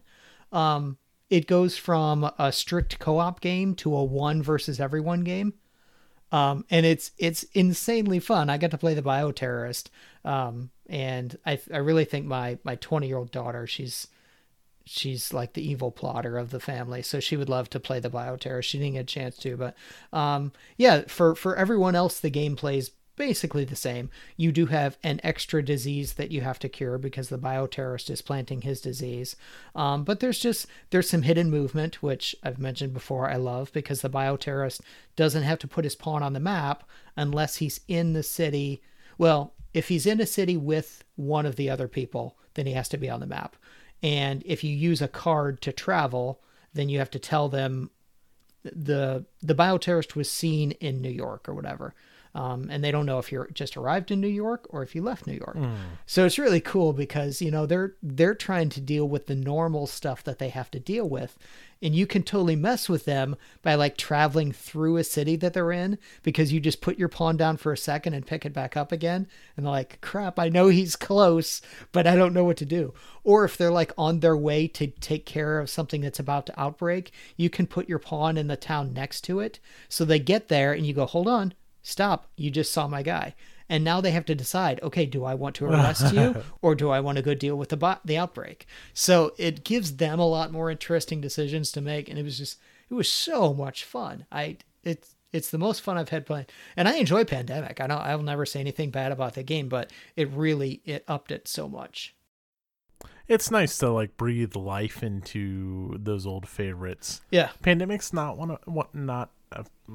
basically my wife and I both don't like Pandemic, and it is what it is. But like we'll circle back to things like that, either with an expansion or just whatever. And I mean, I think this list shows it with not that much 2020 stuff. Like old games are still good.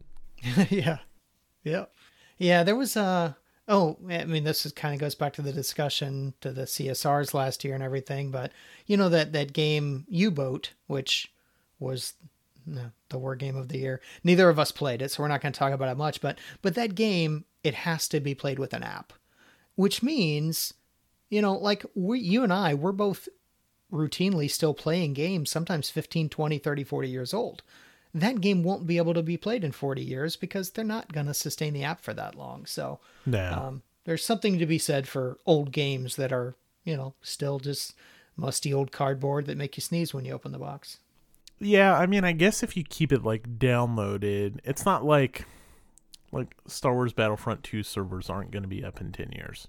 Maybe they're not going to be up in 15 years, right? But I guess at least with an app, like you can keep it downloaded. But that's a good point. Like, the U.S. Civil War will be around as long as the paper doesn't burn up in a nuclear holocaust, right? Speaking of nuclear holocaust, let's hear from Jason from Advance After Combat. This is Jason from Advance After Combat, giving some top whatevers for the year. The Chiefs are losing right now to the Falcons, so I decided, now's probably a good time to record this. I don't really have an order for any of this stuff, so I'll just kind of spout some random nonsense. Hopefully Matt will cut it up.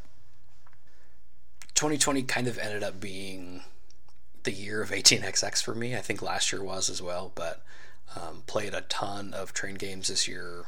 18xx.games, like Matt has talked about, really kind of gets a lot of the barriers out of the way as far as playing 18xx online.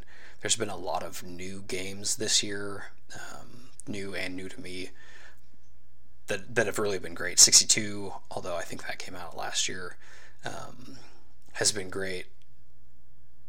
18 LA has been by a Tony Fryer, kind of a 46 riff. Has what a weird little game, knife fight in a phone booth kind of thing. 82 up in Canada, lots of fun. Looking forward to getting that in the mail. But yeah, big shout out to 18xx.games. My little one's getting bigger, older, so we played a lot of kids games this year. Shout out to Pete the Pirate and Dino Table Battles there. And I guess Cube Rails games. Again, those have kind of gotten a push in the marketplace from Capstone doing their stuff, Rio Grande putting out some games, Hollandspiel keeping it real. Lots of Cube Rails games. And that's not the last we're going to hear from Jason, I assure you, and it's all very good. As I was listening to everyone's clips, Jason may have had the most stuff I wrote down. Probably because he took 14 minutes to talk about all this stuff and said the most stuff, but there was a lot of stuff I was interested in. Rich, we're an hour and a half into this, and we haven't even talked about 18xx yet, which was like, this was your year for 18xx. This was the year. It was actually just about a year ago that I played and won my very first 18xx game. And here we are. Yeah, I know. Here we are. And I have won one 18xx game. But I love it so much. I think on my current game on 18xx games, I think I'm going to get it. So. That's the optimism. I played about 10 games of 1846 before I finally won one. I really like 1846, the GMT game. Yeah. It took me forever to win. I finally won one this year, like just a month ago. Awesome. Yeah, I played 1870 was my first one that I played about a year ago. And it was just a blast. It was, it was something, it's not like it was new to me because I kind of knew what 18xx games were. I just hadn't played them yet. So I was really excited when the opportunity came up. And I don't really think I got into 18xx games for several months after. I was kind of later onto that bandwagon. But yeah, just being able to play 1870 on the table, I think it was last January, was awesome. Awesome new door for me to open in my gaming universe. As far as games that were published this year, I don't think I played anything that was published this year, but I'm not entirely sure on that either. So first off, let me say that the best 18xx thing by far was 18xx.games. Yeah.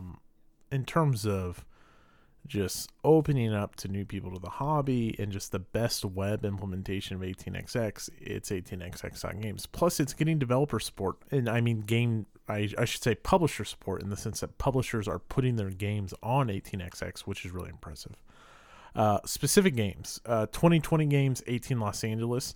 18 Los Angeles is basically 1846, set on the LA area.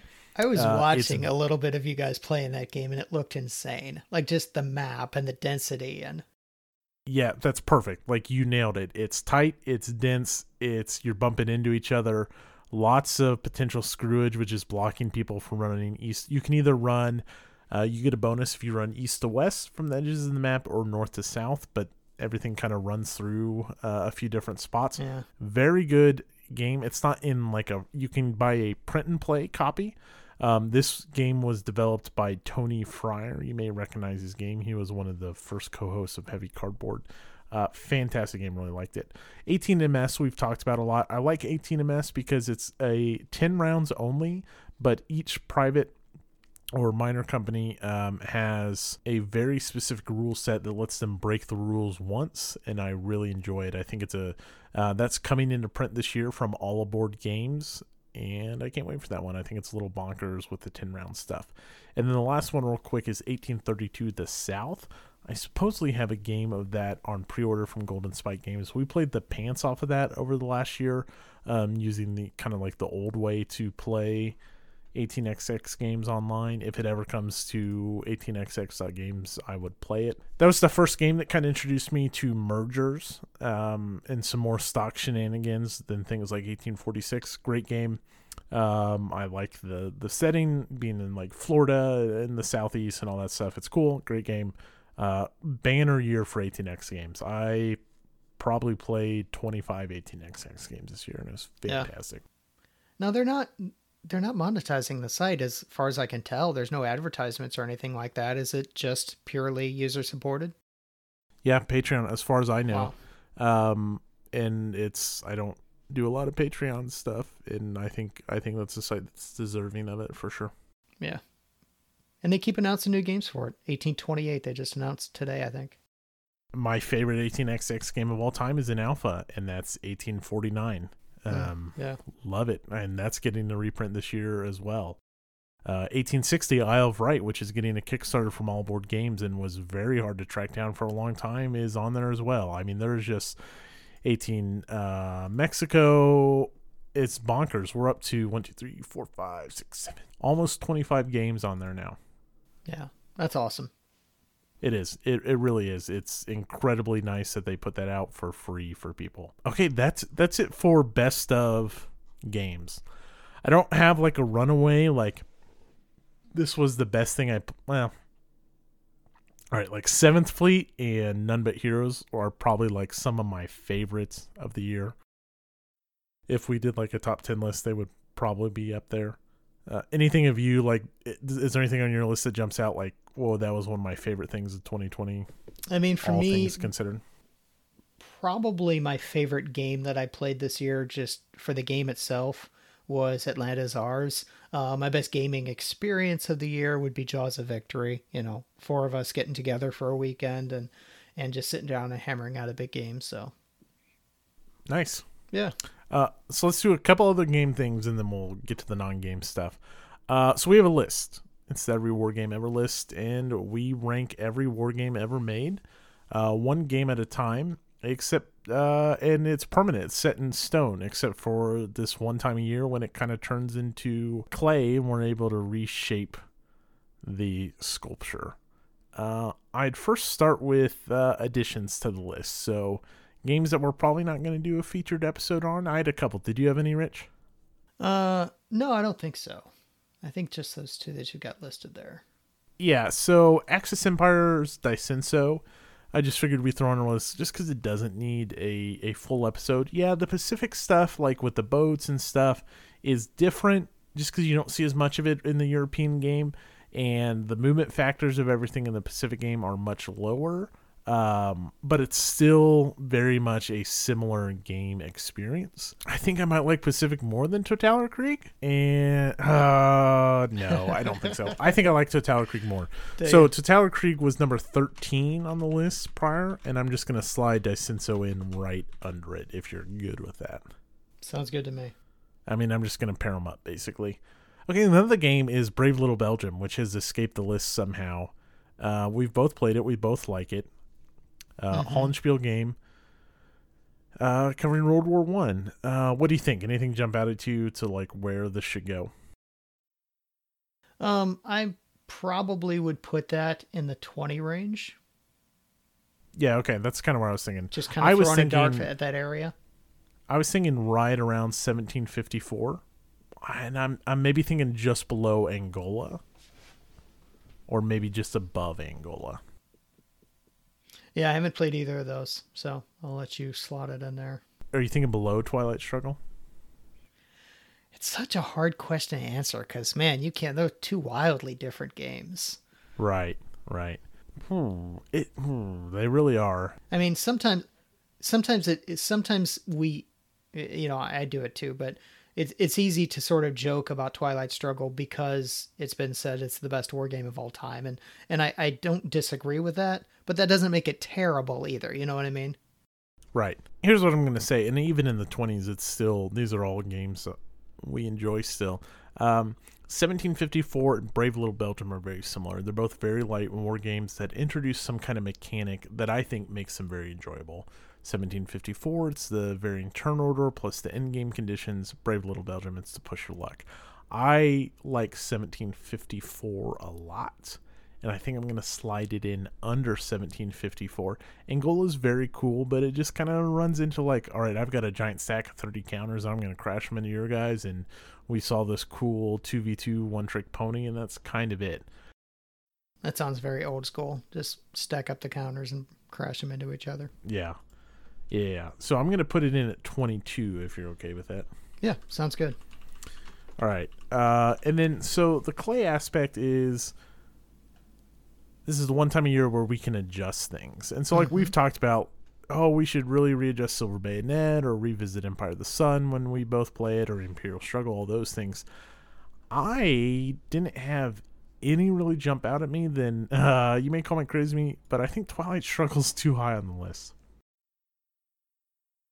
Yeah, again, I mean, I think sometimes it's easy to just nail on it because you feel like you need to go against other people propping it up too much.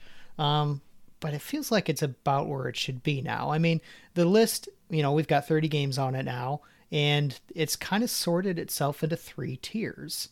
And you can kind of look at those tiers, and right now we've got Twilight Struggle at 20. Feels like bottom of the second tier.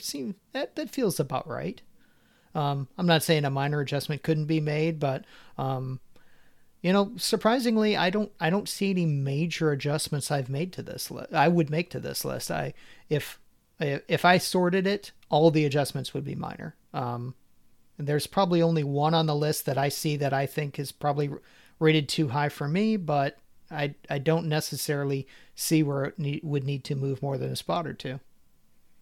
So what do you think is too high? I'm curious. Battle Hymn. Richard.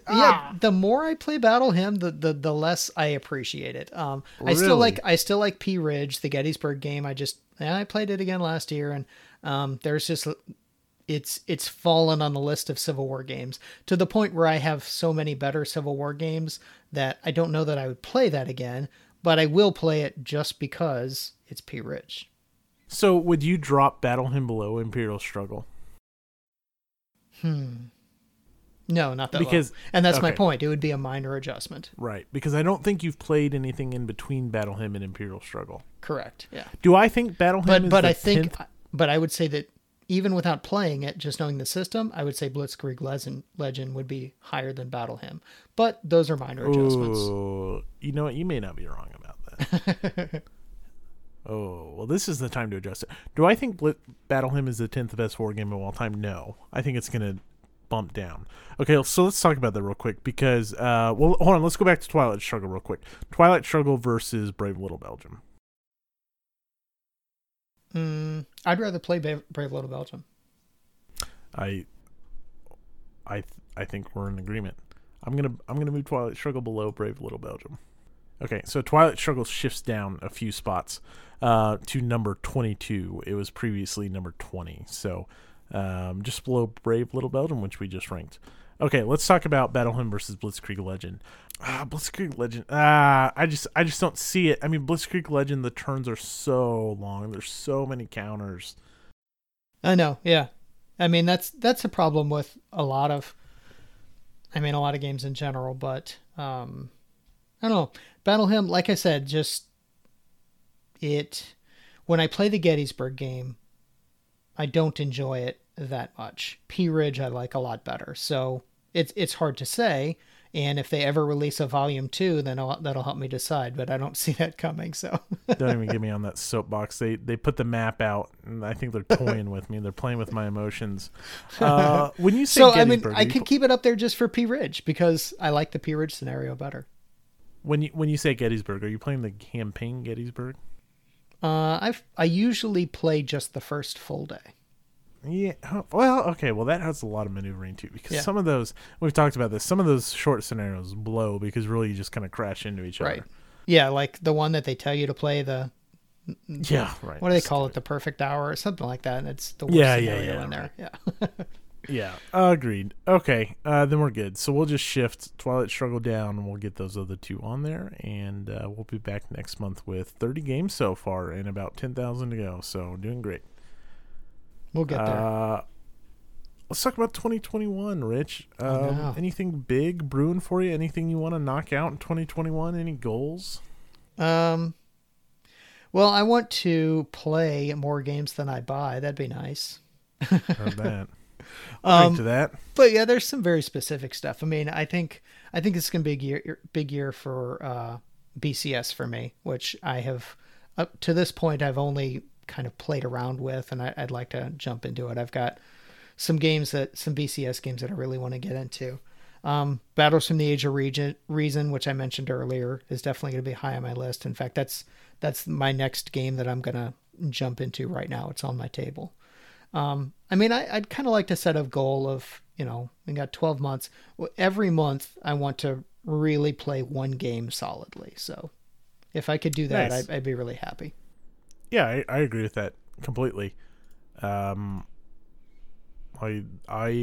as we redo our game shells and stuff, which are done, there were a lot of games I identified that I want to spend some time with this, and a lot of them were Civil War games. I think, again, this is going to be a heavy Civil War year for me, but I also, every time I look at OCS Korea, it's like, I've got to play that game, or Dien Bien Phu. But, so I'm looking forward to a lot of Civil War gaming. I want to play a lot more Next War this year, too, because last year, seems like we kept trying to, and stuff came up, and even more than COVID, like even during COVID, we're going to get together this Saturday and we're all going to play online, and a few times it just sort of fell apart. So right. Next Door is high on my list too. Yeah, there's all of those things sound great. So I think it's just play more, and then I would like to play some more with my wife. We just, with a kid, we've gotten away from, one year we played 500 games together, and it was just fantastic. Wow. And it was just the thing we did. And so with the new game table coming, just getting back into that, I mean, we have some old favorites that I'd like to revisit. And there's just things for the show I want to do. At the end of this month, we'll have our first YouTube video. We're going to do a live broadcast of the first episode of History Off the Table. Right now, that's slated for January 30th. I'm basically waiting on a confirmation with some scheduling conflicts with the co-host. So, video content and just keep going. We've got a good thing. And obviously, Historic Fest. COVID still has everything up in the air. Again, I'm really trying to be optimistic about the vaccine, but it's also really discouraging to hear like how poorly states are handling that. Missouri is no exception. Yeah, working for a healthcare organization. Hopefully I'll be getting mine within... I'd be surprised if 2 months from now I don't have a vaccine. So I would be surprised if you didn't as well. Yeah. So I'm full steam ahead, working on room blocks, working on just reconfirming the special guests, all those things. We're pretty much there on that stuff. But I'm not going to lie, at the back of my mind, it's like, well, what does July look like? So try to remain optimistic, but Historic Fest really just making that the best thing it can be. Really excited to see everyone in Kansas City. So yeah, that's kind of 2021 for me. Cool. Good. Okay, so here's where I'm going to tell everyone to go ahead and cut out if you don't care about kind of all the other stuff we talk about. That pretty much does it for the gaming aspect for us for 2021. We still have some special guests coming up. Actually, most of our special guest clips are coming up in this back half. We're going to talk about everything: drinks, RPGs, movies, TVs, books, comic books, all that stuff. And yeah. So let's get to it, and we'll start with, let's hear from Adam from the Chance of Gaming podcast. Hey, this is Adam from the Chance of Gaming podcast, also occasionally known as Steve, and I'm here to tell you what I thought was great about 2020. I read a handful of really good books. I read Duff McKagan, the bassist for Guns N' Roses. His book, It's So Easy and Other Lies. I was very surprised at how great it was and what a big connection he had to Seattle and grunge music. I also finally decided to finish reading The Dark Tower, which is the Stephen King series, which essentially meant I had to start over so I'd know what was going on and reread, the first 4 books that I had already read. And then, it turned out great. And the other great book I read in 2020 was called Becoming Superman. And that is the autobiography of J. Michael Straczynski, the guy that, created Babylon 5, Jason the Wheeled Warriors, Captain Power, Real Ghostbusters, a bunch of stuff. Highly recommend those. Movie-wise, during the pandemic, I managed to be the only person in the movie theater, and I got to watch New Mutants. And I'm a huge New Mutants mark, so I absolutely loved it, and it's fantastic, and I recommend it. And about the only other thing I could even remember watching this year was Greyhound. I mean, it counts. It was an Apple thing, but it was good. All right. We'll hear from Adam again. So one of the things Rich and I like to do is talk about all the crap we're reading. And so I thought we'd start there. Some of the best, we'll start with nonfiction, some of our favorite nonfiction we read from the year. I'll start real quick because it's one I recently mentioned. This Mighty Scourge by James McPherson. It's a collection of short essays about the Civil War. Mentioned it a couple episodes ago. Fantastic stuff. Basically from covering Lost Cause to covering, Lee's strategy at Gettysburg. Just all kinds of different stuff. I think there's 20 essays. I could be way off on that. It's hard to remember now. Highly recommend it. Very readable, very approachable, not very long, very well written essays. Highly recommend it. Yeah, that's one I want to check out. You and I are both big Civil War fans, but that sounds like it'd be cool because it's very piecemeal. So. My favorite non-fiction book that I read this year was also Civil War. In fact, this might be my favorite non-fiction book that I've read maybe ever, at least as far as military history or anything. It's just so well written. I talked about it earlier this year. Decision in the West. It's the Atlanta Campaign of 1864 by Albert Castell. It's just so well written, and it's not super thick, but it's not super thin either. It's, I don't know, 300-400 pages or something. But and I remarked at the time what I thought was so cool about this. It's written in the present tense.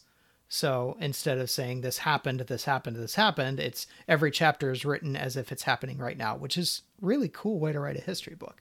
But it's so well done, and it went with a game that I loved so much, and I just can't say enough about that book. I would probably read it again next time I want to dive deep into Atlanta Czars again, just because they go so well together. And it's really cool seeing, as you read the history month by month and seeing what was going on, mostly in Georgia, but also around the country, because those things affect what's happening in Georgia. And just great book. Yeah, that one's on my to-read list for sure. Has he done, and that's written by Albert Castell, has he done anything else? He has done like a few that? others. I can't remember. I think that was sort of a labor of love of his. Like if you read the intro, he grew up like watching Gone with the Wind and stuff, and he loved the Atlanta stuff. So I think he has done some others, but I haven't read them. He's got a Civil War Kansas book, but cool. I'm curious if those are, and when we talked about this way back with Atlanta Czars, that present tense aspect is so interesting. Yeah. So I'm curious if those others are in the same boat. So I've got another one, and this was a surprise when I went through my Goodreads list. And all right, what did I read nonfiction wise in 2020? There were two standouts. This was not one of them. But as I reflected back on it, it was one of the best things I read in the last year, and that was The Crusades by Thomas Asbridge. This is a long book. You're covering 300 years of history, 3 crusades, lots of big personalities, lots of significant historic events, lots of different perspectives to cover from the Christians and Arabs and everything. And it was a big task, and it's accomplished. And I honestly thought that all basically 800 pages of this book was approachable and enjoyable. Sure, I got a little tired of it. It's a long read, whether you do an audiobook or not. But I just can't help but look out and say, hey, or look back and think that was a really good nonfiction book and did a heck of a job of describing it and making it enjoyable. I'm just about done with Snow and Steel by Peter, and we talked about that. Yeah. Because you want to read Sand and Steel, and then he's got the Monte Cassino book, right, too. Like, that's good, and it's long, and it's as full of detail, but I don't think it holds up to something like The Crusades. Like, because Snow and Steel is 900 pages, but the detail is stupid. Like, way too much. The dude needed an editor, like, to tell him, like, you don't really need to go into this. Yeah. Anyways, so, like, there's a sharp... I do like the book. I do like Snow and Steel, but I'm walking away knowing more about the military history of these 3 crusades than I am about the Bulge after Snow and Steel. So that was another one for me. What about you? My next one was kind of a surprise for me too. It was around D-Day, and I was just looking for a D-Day book, and this one looked interesting. Soldier, Sailor, Frogman, Spy by Giles Milton.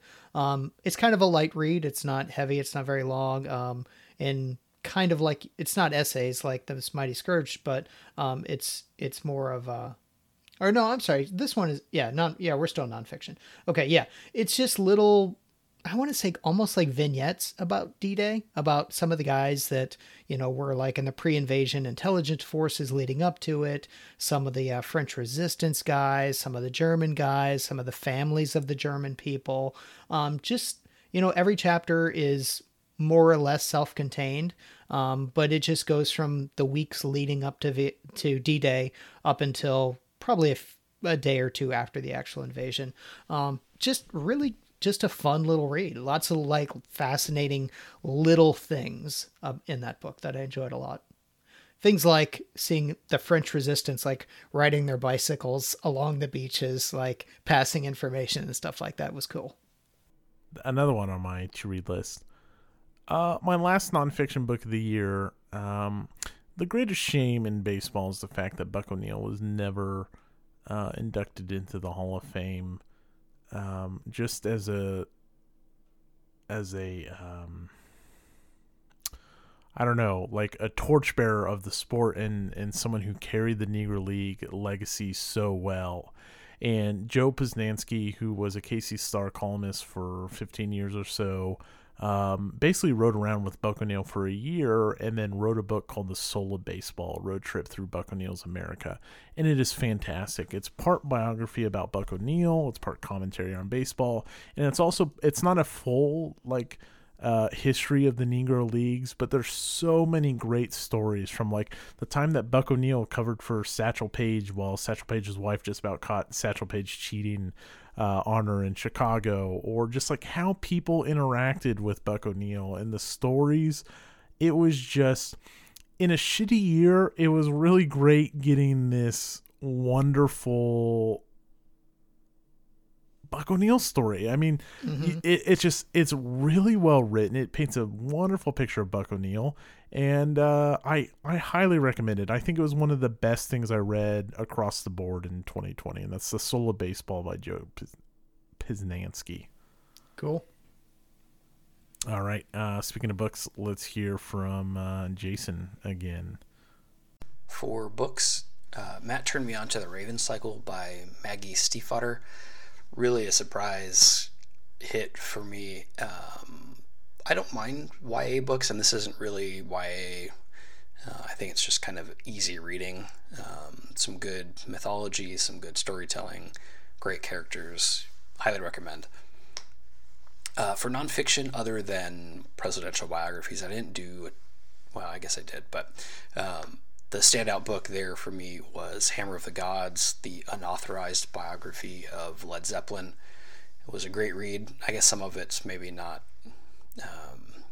bought into by the band, but it was a lot of fun, especially reading some of the story behind some of the songs. I'm a big cyberpunk fan. This year I read two kind of standout cyberpunk books. One was a book that I had read about for a long time. It gets on a lot of top 5 lists, called He, She, and It by Marge Piercy. It has some kind of Jewish folklore in it. It's kind of a parallel story going on with this cyberpunk kibbutz, I guess. Really, really great. And also a series of short stories by T.R. Napper called Neon Leviathan. This is, I think, a new book to 2020 and really unexpectedly great. I, again, saw some people on Goodreads talking about it. Thought I would check it out, buy a new book for once in my life. And it was actually fantastic. All right. Thanks, Jason. We're going to hear from him some more. I guarantee it. Let's talk about fiction. Jason mentioned The Raven Cycle.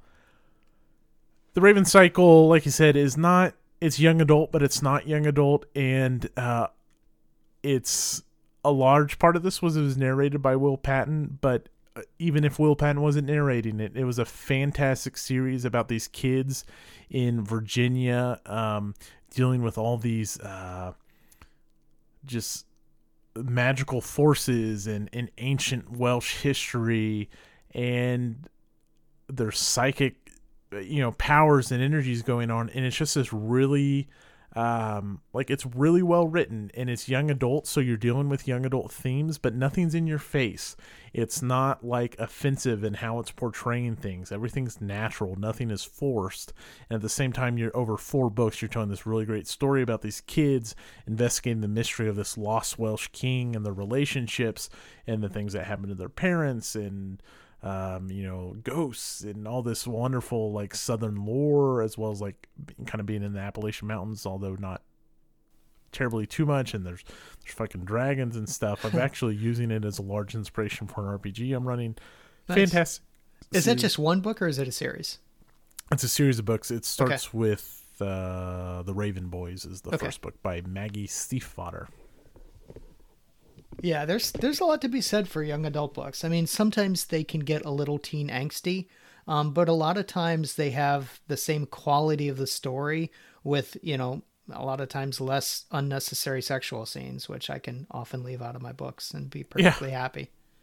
For sure. I recommend it. I mean, it's really like, it was something on Reddit that I saw that's like, what's a book that you shouldn't judge by the cover? Because it's got that stereotypical young adult, like, like when you think of Hunger Games, it's a blank cover with like one symbol on it, right? Yeah. So it's kind of like the thing. And so that's that. And someone said this book is way better than it would ever be described. And that's true. I don't know like who I would sell it to other than like I pitched it to Jason because I think he talked about like tarot cards or something like that. And I was like, well, if that's something, you may like this book. But it's about a treasure hunt and adventure and love and all these other things. A very good series. Plus, Will Patton has the best GD narration voice in all of narration. Better than, let's see, who would I? Yes. Stephen Fry's pretty good. Yes, better than Stephen Fry. I'll let you take Matterhorn since it's on both of our lists. Both our but lists. Probably the best thing I read all year. Yeah, it was amazing. And it almost feels like it should go in nonfiction because I mean, it was based on his experiences in Vietnam, but yes, it is a fiction book, so you can consider it along the lines of Platoon or something like that. So, it's about a company in Vietnam and this landing zone that they have to take and then give up and then take again. And I mean, if you want a book that's just going to like frustrate you on behalf of the people that it's being written about, this is the book for you. If you want a feel good book, I would stay far away from this one, but it's so damn good. Yeah, it's frustrating, but also like the characters. Yeah, I mean, you've like got Simpson racial tension. You've got guys that are. You've got the stupidity of body counts in the military during Vietnam and all that. Right. Super, super great. Really glad I read it. I know we've talked about it, but I was off put by the fact that it was historical fiction, kind of like posed as nonfiction. Totally worth it. The last fiction book I had was John Scalzi's The Consuming Fire, which is the second book in the Interdependency. I read the first book of the Interdependency, which I don't actually remember what it was called, in hopes of getting like a sci-fi space battle book, and it's not that at all. It's this really funny, pretty short space opera with like all this backstabbery and all these like really over the top characters and just shenanigans going on and assassination plots and planets being cut off from other planets and all this stuff. And it just came together in the second book that the second book was just one of the best things I read all year. I did the audiobook, which was narrated by Will Wheaton, who I think does most of John Scalzi's books. And it was just one of those things like I couldn't wait to get into the car. It was a little bit of a surprise because I thought Interdependency book 1 was just kind of good. It wasn't great, but The Consuming Fire was fantastic. I plan on starting the third book this year. If you're just looking for like a fun, witty space opera, I recommend it. Interesting. That's cool that the second book is better than the first one too. Oh yeah, Always a good I sign. really think so. Yeah. I think the best fiction book that I read besides Matterhorn this year, and I've read a few others, and a lot of them they were okay. I didn't read anything terrible necessarily, but a lot that just weren't worth mentioning. But I really enjoyed Nation by Terry Pratchett. It's just a book about it's about this tiny little Pacific island. Well, it's not Pacific because it's another world, but it's Pacific. And there's like a tidal wave that hits it, and a girl that through some strange combination of plague and other things is actually going to eventually become the reigning princess or whatever. She washes up on shore, and the interaction between her and the tribal people, and then her people that come to sort of, some of them come to rescue her and some of them were pirates. And, but the whole thing is about mainly centered around this one boy that survives the initial tidal wave and kind of becomes the chief of the new people, and just really well written, interesting characters, lovable and 3-dimensional characters that are just fun to listen to. So, we listened to it as an audiobook, but Nation, Great book. Nice. I think that was one of the last ones he ever wrote too. I am so glad I found Terry Pratchett in the last. Really, for me, Terry Pratchett, I'm completely new to him. I did just read The Long Earth. Yeah. Yeah, I heard you guys talking about that, and I asked my wife about it. She's like, there she's were a fan, things I but not so really much that liked one. about it, but the actual story itself was fine. And then it kind of came like, yeah, there's this big payoff at the end, but it's not satisfactory in any way. So like, I gave it 2 out of 5 on Goodreads, meaning and on Goodreads that just means it was okay, which is kind of what it was. And it really didn't feel like what I know of Pratchett, which is Discworld and Good Omens. And that was not the Pratchett I got in Long Earth. So nice. Hey, Rich. Yes. Who do you think we're going to hear from next?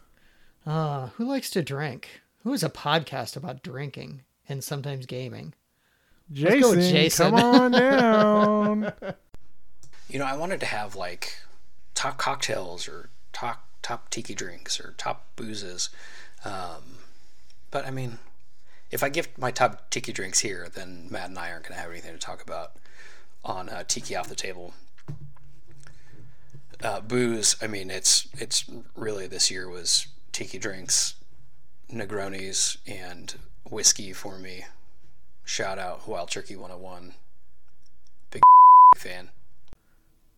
Yeah, let's talk about our favorite drinks of the year. What do you got? Oh, Ozark Distillery Moonshine.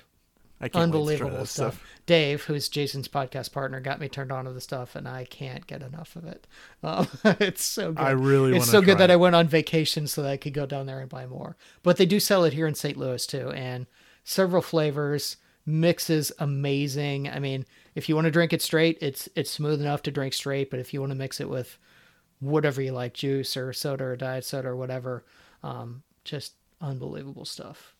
I mean, it's to the point where I've almost stopped drinking other stuff instead. So, in stock at the Lucas Liquor right by my house, Ozark Blackberry Moonshine, Ozark Butterscotch Moonshine, and Ozark Bourbon Whiskey. Yep, all very good. I picked up, some of the bourbon whiskey I picked up when I was down there a few weeks ago too, and I've only had a little bit of that so far, but it's very smooth. Good bourbon.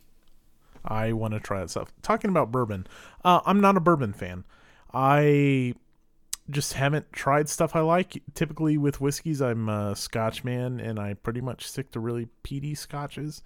But so one of my favorite gin companies, so much that my Call of Cthulhu RPG is named after them, Tomstown, they make a bourbon, and I bought the bourbon for eggnog. And the only other people, other than putting the eggnog, like I just give it to people who like bourbon and don't like scotch. Well, I got like new whiskey ice molds and a new like metal whiskey glass, and I was smoking my pipe, and I was like, well, I want something to drink while I go outside, and I don't want to use my Lagavulin, so I'll try some of this Tomstown bourbon. And like, it's been on my shelf for a year and a half, and it is really good.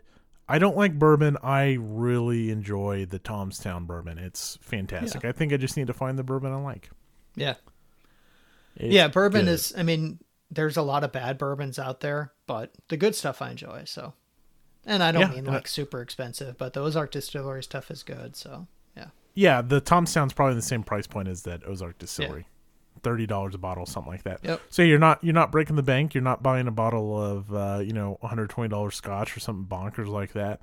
But you're also not spending $80 or $70. So $30 for a bottle of bourbon, and it's something I didn't think I'd like, and I do. Plus, they go into one of my favorite Martin City brews that they use the bourbon barrels to make the Kentucky Friar, which is a very good beer from Martin City. One of my favorite tiki drinks this year, and it's a really simple one, is a corn and oil, which is Sounds basically terrible. rum. Some people use blackstrap rum, which is very mapley or molassesy. I'm not a huge blackstrap fan. There's a couple of black rums that I like, but I can't get them anymore. Anyways, I just use normal rum, a dark rum, and then it's got falernum and bitters. It's basically a rum old what is fashioned Florinum? with some I don't know lime what that juice, is. and it's very good. Now, old fashions I like, but what is Florinum? I don't think I know what that is. Florinum is like this kind of like herbally liqueur. It's called Velvet Florinum. Huh. Interesting. I don't think I've had that. I think there's some other Falernums as well. It just goes a lot. It gets paired with rum a lot. Like it goes in a lot of tiki drinks. That's probably why I haven't had it. I don't drink. I very seldom drink rum. My first really bad experience with alcohol was with rum, so I kind of have a negative association with it.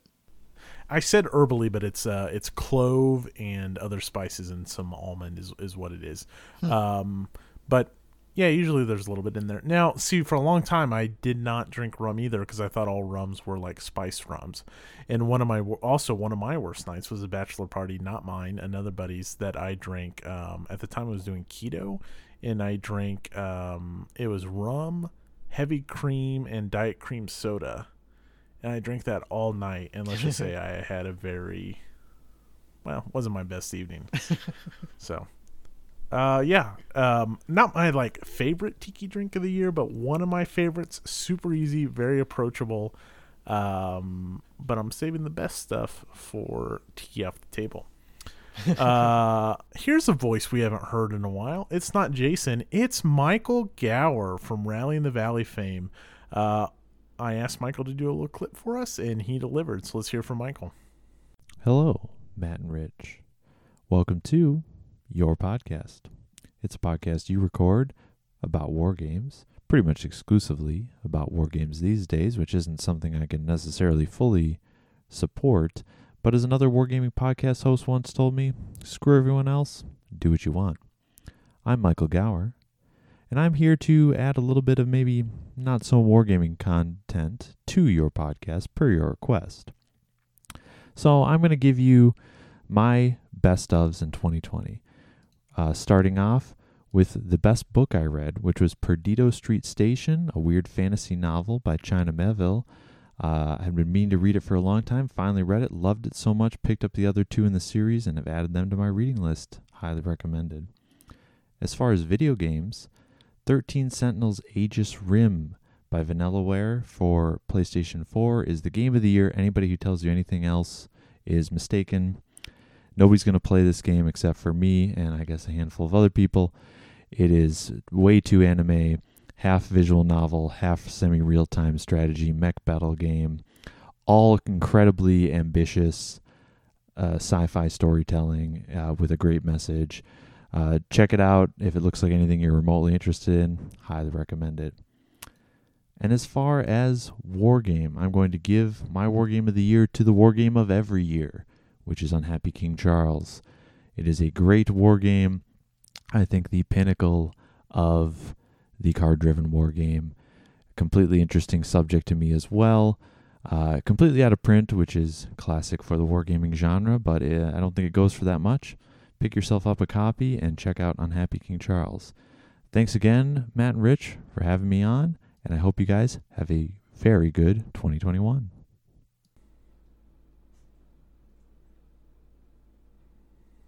I hope that's not the last time we hear. Yeah, good to hear Michael's him again. beautiful Did you voice. tell him he needs to record again? Yeah. I don't know. Let's talk about RPGs. What a year for RPGs. Oh my goodness. So many RPGs. It was actually really hard for me to just pick. Yeah, it's much bigger for you than it was for me for RPGs for sure. Well, that's kind of rude because one of the games we played was Witchburner, but you didn't even put it on your list. Well, I mean, I'm kind of surprised you did. So I enjoyed the hell of it while we played, but obviously it just got kind of cut off, and I saw you called The Patient about a week ago. If anyone's ever interested in it, I'll pick it back up. I would love to. Witchburner, we've talked about it. System agnostic, really cool setting, fantastic setting, and Rich and the guy we were playing with killed it. Like, Rich's snake oil salesman is one of my favorite characters in RPGs, and so Witchburner makes the list as one of my favorite RPGs of the year. The book is very well written. It's a little bit tough to run in the sense that it's so agnostic, like it's a little too loose, I think. But once you start going, like, I didn't have any issues with it. Now, you So don't- Witchburner, You didn't Go have ahead. any previous experience with that, right? It was just Nope. reading the book and playing with us. right? Okay. Very good. Even though we only got through 2 or 3 sessions before we got ghosted a little bit, is really what happened. Rich Yeah. is our third member just kind of ghosted us, left us high and dry. The witches got him. Yeah, exactly. It really was one of my favorite things of the year. I was so hyped for where that was going. Yeah. What did we do? 2 sessions, maybe 3?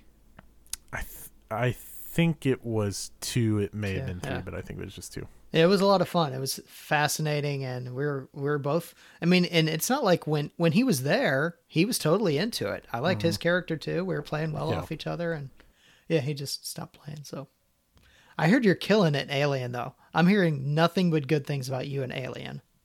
Oh, Alien Free League is so there's 2 things to say here, right? Actually, everything I'm listing here, Witchburner was carried by great players.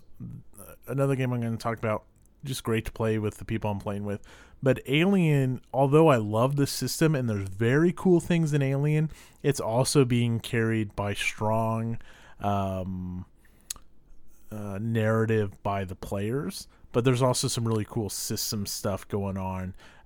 Basically, how the panic mechanic works in Alien is great. It's a D6 system by Free League, which basically you can push your rolls if you don't like your results. And when you push, you basically risk bad things. That's kind of the characteristic in all these D6 games by Free League.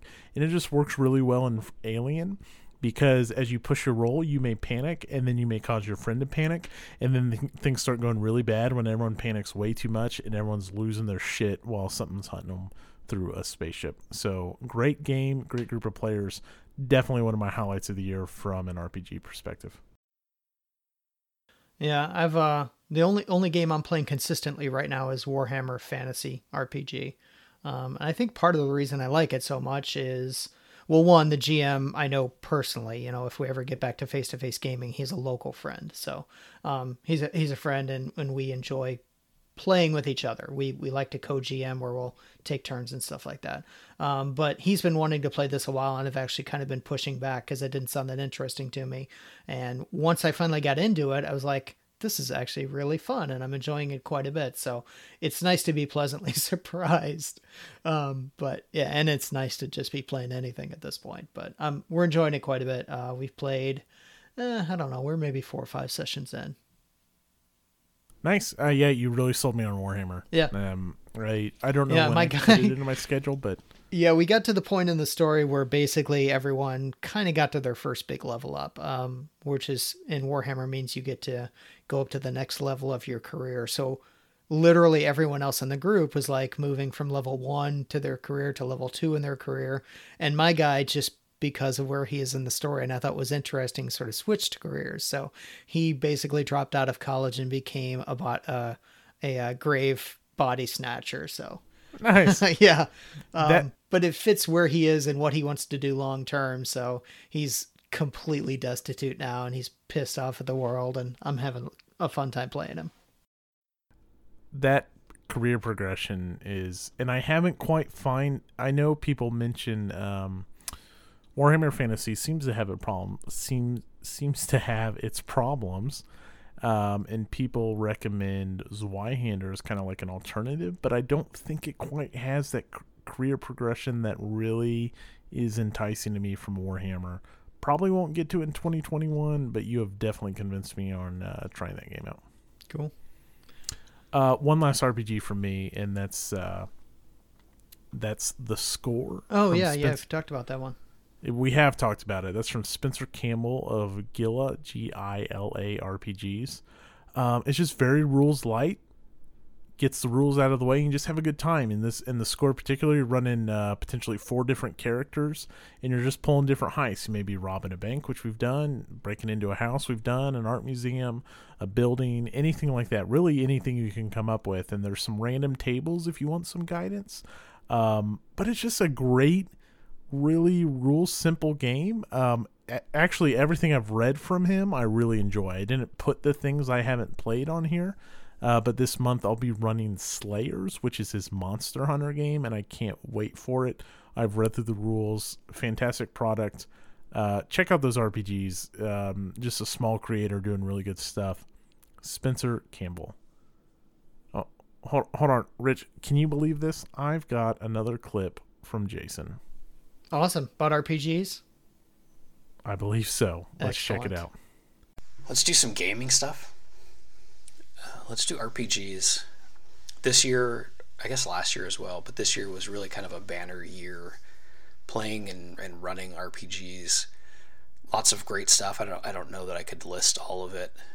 I will give shout outs to The Score, which Matt ran, kind of one-shot friendly little rules light heist game.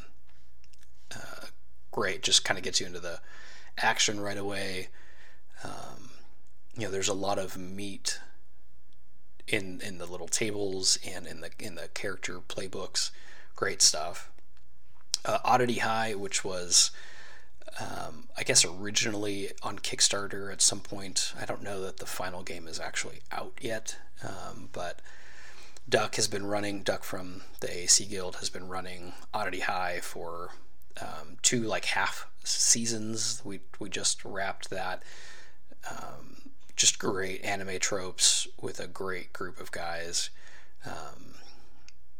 And then Cyberpunk Red. I've been looking forward to Cyberpunk Red coming out for, I guess, 2 or 3 years. I kind of bumped up against 2020, and it just wasn't really what I wanted to run. Red does a better job. The hacking rules, the net running rules do better.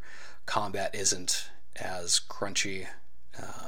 It's still, I don't think, the perfect Cyberpunk game for me, but that book for that price is a great value, and there's a lot of story in there. I guess literally and figuratively, there's fiction in the book. Great stuff. Check it out. Again, if you want the perfect Cyberpunk game, for me, that's probably not it. But as far as 2020 goes, that'll get a shout out. And the group that's playing with me is phenomenal. I run my Cyberpunk games kind of slice of life, which is probably not in the spirit of the game. It's supposed to be very deadly and mission based, and that's not really what I'm into. I like a slower pace, and they play along with that very well, and really flesh their characters out. And then Curse of Strahd. Hollywood Mike is running Curse of Strahd in 5e once a month for Saturday, and it's just phenomenal. He's such a good GM, DM, storyteller. It's been a lot of fun. Again, great group of guys playing, getting some newbies in there, getting some good character moments. I'm sure I'll fall in love with another character at some point, because that's kind of what I do. Matt, maybe, we can take that offline. But yeah, shout out to Curse of Strahd. It's been fun, despite my 5e hipsterism. As far as board games go, I'm not really going to get into war games, really. I have another platform for that. I bet that's not the last we hear from him. Oh, I thought maybe that would be it. I thought he was done. Nope. I'm afraid not. He'll be back. Let's talk movies, which is a weird year to talk about movies. I had to really think, like, I wanted to put The Outpost on my list. One of my favorite books I've read over the last several years is Red Platoon by Clint Romeshay, which was one of the guys at Cop Keating. Another book was written by a journalist called The Outpost, and they made that into a movie for Netflix. It was good, but like it probably could have used like another $50 million in budget. Like when the budget was lacking, you could tell. And it was weird because it had like Clint Eastwood's son in it. Orlando Bloom was in it. Like it had a good cast, but man, when the effects were off, the effects were off. So that did not make my best movies. Did you watch any movies this year that? Yeah, like you said, movies were weird. My nephew and I, we have the same birthday, so like literally every May, probably going back I don't know, several years at least, but we always watch a movie together in May because May's a great month for movies. And, this year we were going to go see Black Widow, and then that got obviously canceled and everything. So, I don't watch that many movies. Like I'll go to the theater maybe 2-3 times a year tops. At home, I don't watch that many movies. Mostly we watch TV shows instead. But one movie that I did see for the first time this year that we really enjoyed was Hamilton. So it came out on Disney Plus on January 4th, and the girls were just crazed to watch it. They'd been wanting to see it for so long. So we got to watch that, and we all enjoyed it quite a bit. We've probably seen it 2 or 3 times at least since then. They're always listening to the soundtrack as well. I'm a little ashamed that I haven't watched it yet. It's good. It's very entertaining. I mean, it's well done, and it's not, I mean, I haven't heard anybody really complain about it. There's obviously, it's an interpretation, and there's probably someone out there that hates the history behind it or whatever, but I don't care. It's a good movie, and the music's great. Good. Well, we were gonna watch it on 4th of July, and I think we watched something completely different. So I'll get to it eventually. Let me tell you about Murder Mysteries. The charm and like the nostalgia feeling I have, I don't know why, about like a good mystery is just something I love. Like, even if an Agatha Christie book doesn't hold up or something like that, it's just like the thought of reading an Agatha Christie book or the thought of being like on the Orient Express or any of those things is just, I love that feeling. I love a good mystery book. I love a good classic mystery book, like Sitting by a Fire or any of those things. And Knives Out is a movie that I think captures the feeling of like a good mystery book. Killer cast. It's got Captain America, so Chris Evans. It's got the James Bond actor. Which actor? James Bond? Yeah. I can picture him, but yeah. Blonde hair. Anyways, and it's just a whodunit. And it's very well done. Like, even if this was a year where I watched all kinds of new releases, I think Knives Out would rank among some of the best I watched. It came out in 2019, but it was new to me in 2020. Daniel Craig is who I was thinking of. Yeah. And then Joseph Gordon-Levitt's in it briefly, not as much as Chris Evans or Daniel Craig. Loved it. I mean, honestly, it's one of my favorite movies, I think, just going forward. It's just a very good murder mystery, and we just don't get many of those at that production level. Another movie I'll mention is nothing but good things about it. I definitely want to see that one. Yeah, we rented it and loved it. Totally worth it. When I was sick over Thanksgiving, I couldn't sleep. I stayed up and watched Uncut Gems. Have you watched this? Have you heard of it? No, I haven't even heard of it. This is like Adam Sandler's best. Now, I love Billy Madison, but like, this is Adam Sandler acting his pants off. He plays the biggest piece of shit you will ever meet. He's like a jewelry salesman. Yeah. And he's a liar and like a con artist, and Kevin Garnett's in it. And he just says the most ridiculous things. He's offensive. He's a scam artist. He's a piece of scum. And he just acts his pants off. Like, it's very good. It's very weird. It's very kind of art housey, not super mainstream movie. It came from the same, the A24, which did like Get Out and stuff like that. So it's that same production team, or not team, but production house. Really weird. It's on Netflix, and it's just like him running a long con for this whole movie and all the shit he gets himself into. Like, he gets locked into his own trunk one time and has to text his wife, who he's getting a divorce from, and it's all fucked up, and he's naked in the back of his car, while his daughter's at a dance recital and stuff.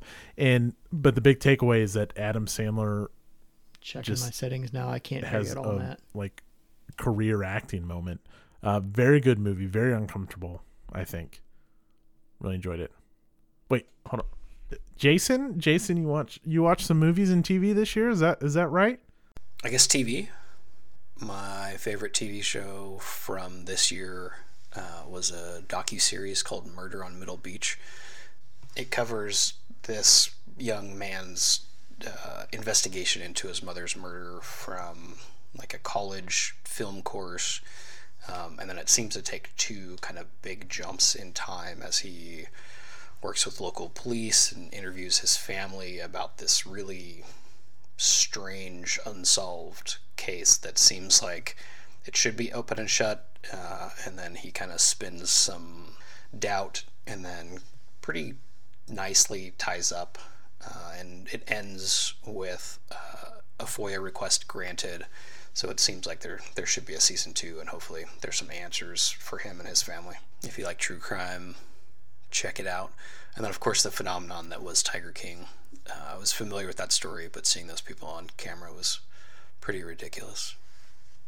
I would typically have a top 10 or top 5, top 3 movies, but I don't think I saw a new movie this year, which is kind of incredible. We spent the whole year rewatching our favorites. We watched Lord of the Rings, I think, 3 times in its entirety this year.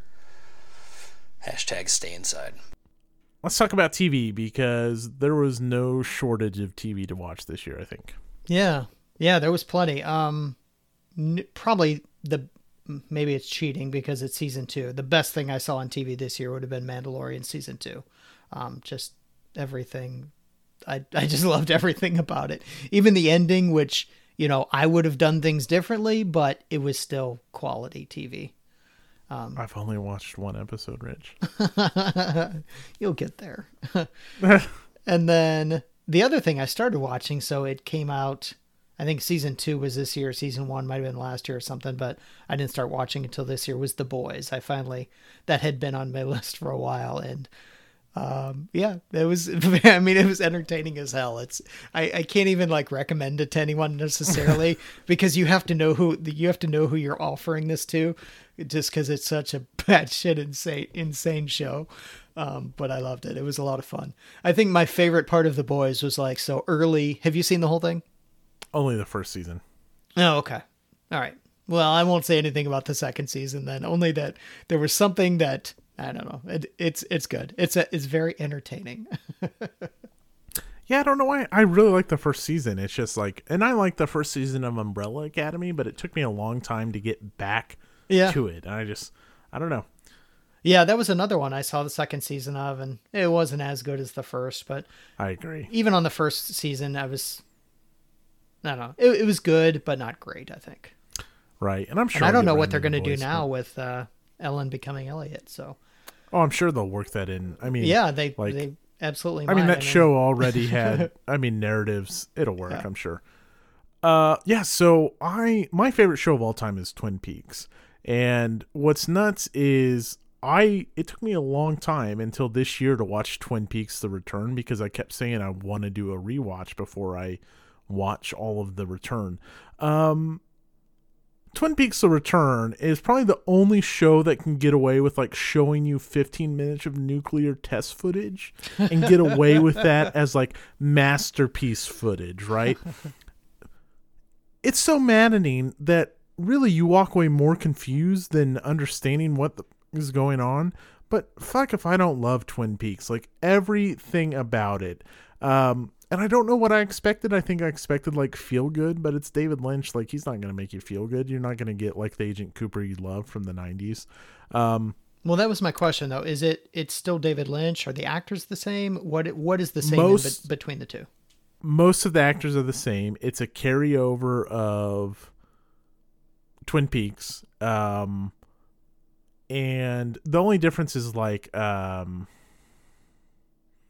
Sheriff Truman, I think he passed away, so they bring in someone to be Sheriff Truman's brother. But most of the cast is there. Even fucking James is there and sings his weird ass song. But basically everyone shows up, and it answers some things, but it also it leaves you questioning things, and it explains some things behind the lodge and all these wonderful things. But it's such a David Lynch is a fucking genius, or he's also pulling a fast. I've heard some crazy theories about what does Twin Peaks mean, and it's hard not to get sucked into those things. Mm-hmm. But man, if I don't love me some Twin Peaks. I like Twin Peaks more than Twin Peaks: The Return, but like The Return is up there. Like, whoa. Have you watched the original Twin Peaks? No. I mean, I just sort of know about it, what it is culturally, but that's about it. Never saw it. Oh, I love it so much. My brother tried to get me into it, gosh, when like streaming Netflix was new. I was like, what is this? This is weird. He's like, no, Matt, people say it's some of the best TV ever. I was like, no, won't do it. And then I finally watched it, probably 7 years ago, and I just couldn't stop. And I've rewatched the original series a couple times now. And when I had COVID, I basically watched from season 1 through The Return, and it was everything I wanted. And there's something new coming from David Lynch on Netflix, and a lot of people are suggesting it's related to Twin Peaks. I hadn't heard about that. Other like weird shows, I'll just mention Lovecraft Country real quick, because we've talked about it on the show a lot. Lovecraft Country was great. I think it was timely in some of the topics it handled. I think it had a stellar cast. I do wish some things were more similar to the books, especially the stuff dealing with the wife, and I'm forgetting her name right now, but kind of like the weird, I'll say kind of outer space stuff and leave it vague. But I was really into that show. It's definitely one of my favorite shows of the year, Lovecraft Country. The book is fantastic as well. And the last thing I'll talk about is Schitt's Creek. It took me a long time to come around to Schitt's Creek. I didn't think I'd like it. But again, over Thanksgiving, I was sick and I binged the whole thing, and it delivered. It's hilarious. I love the characters. They're all very over the top, but you know what? It gets in there, it tells a story, and then it doesn't really overstay its welcome. They didn't stretch it out further than they needed to. It's a very good show. I found it hilarious, and it just got better each season. Yeah, I need to finish that one up. That's one that we started watching and we enjoyed it, but it's like, I don't know, we liked it, but we weren't crazy about it, so we just kind of let it die on the vine. But I've heard that it gets better, so we'll definitely get back to that one. It does get better. And then I always think about how Moira says Bebe, and it just makes me so fucking happy and cracks me up. I hated Moira when the show started, and then she like grew into like, she's so ridiculous, and she's such a great actress. Yeah, right. And like, so what's funny is I didn't watch that, but I am a huge fan of, I love A Mighty Wind and Best in Show. Like I try to get my wife to watch those all the time, but it took me forever to watch Schitt's Creek. Yeah, we're huge fans of that whole Mighty Wind, Best in Show group of movies. The only one I've seen that I didn't like was Waiting for Guffman. That one just didn't do it for me. I've not seen Waiting for Guffman. What I love like in A Mighty Wind. What happened? So on another topic we have is, I hope everyone's still with us. We've been going for a couple hours. My drinks are getting lower and lower. I'm on to the Miller Lite now. Podcast. And before we get into those, and this is new to us or just stuff we enjoyed in 2020, like AAC and Alcoholic Adventure Cabal, Advance After Combat, Dice Tower, all of those things I've been listening to for years. And Stuff You Should Know and things like that. They're all great podcasts. I did not include those because I just wanted to mention. Yeah, same here. Right. So you've got way more than me. So why don't you throw one at me? Yeah, I've got a few. And all of these, I don't think I started listening to this year. But they were highlights for me this year. One is, this one actually might be new to me this year, but it's hard to remember the exact timing. We Have Ways of Making You Talk. So it's a podcast by a couple British guys. One's a comedian, one's a historian. And they talk almost exclusively about World War II. Every once in a while they'll do some other stuff as well. But they'll talk to like guys that run like World War II museums. They'll answer letters about specific, weird little stories that you'd heard about.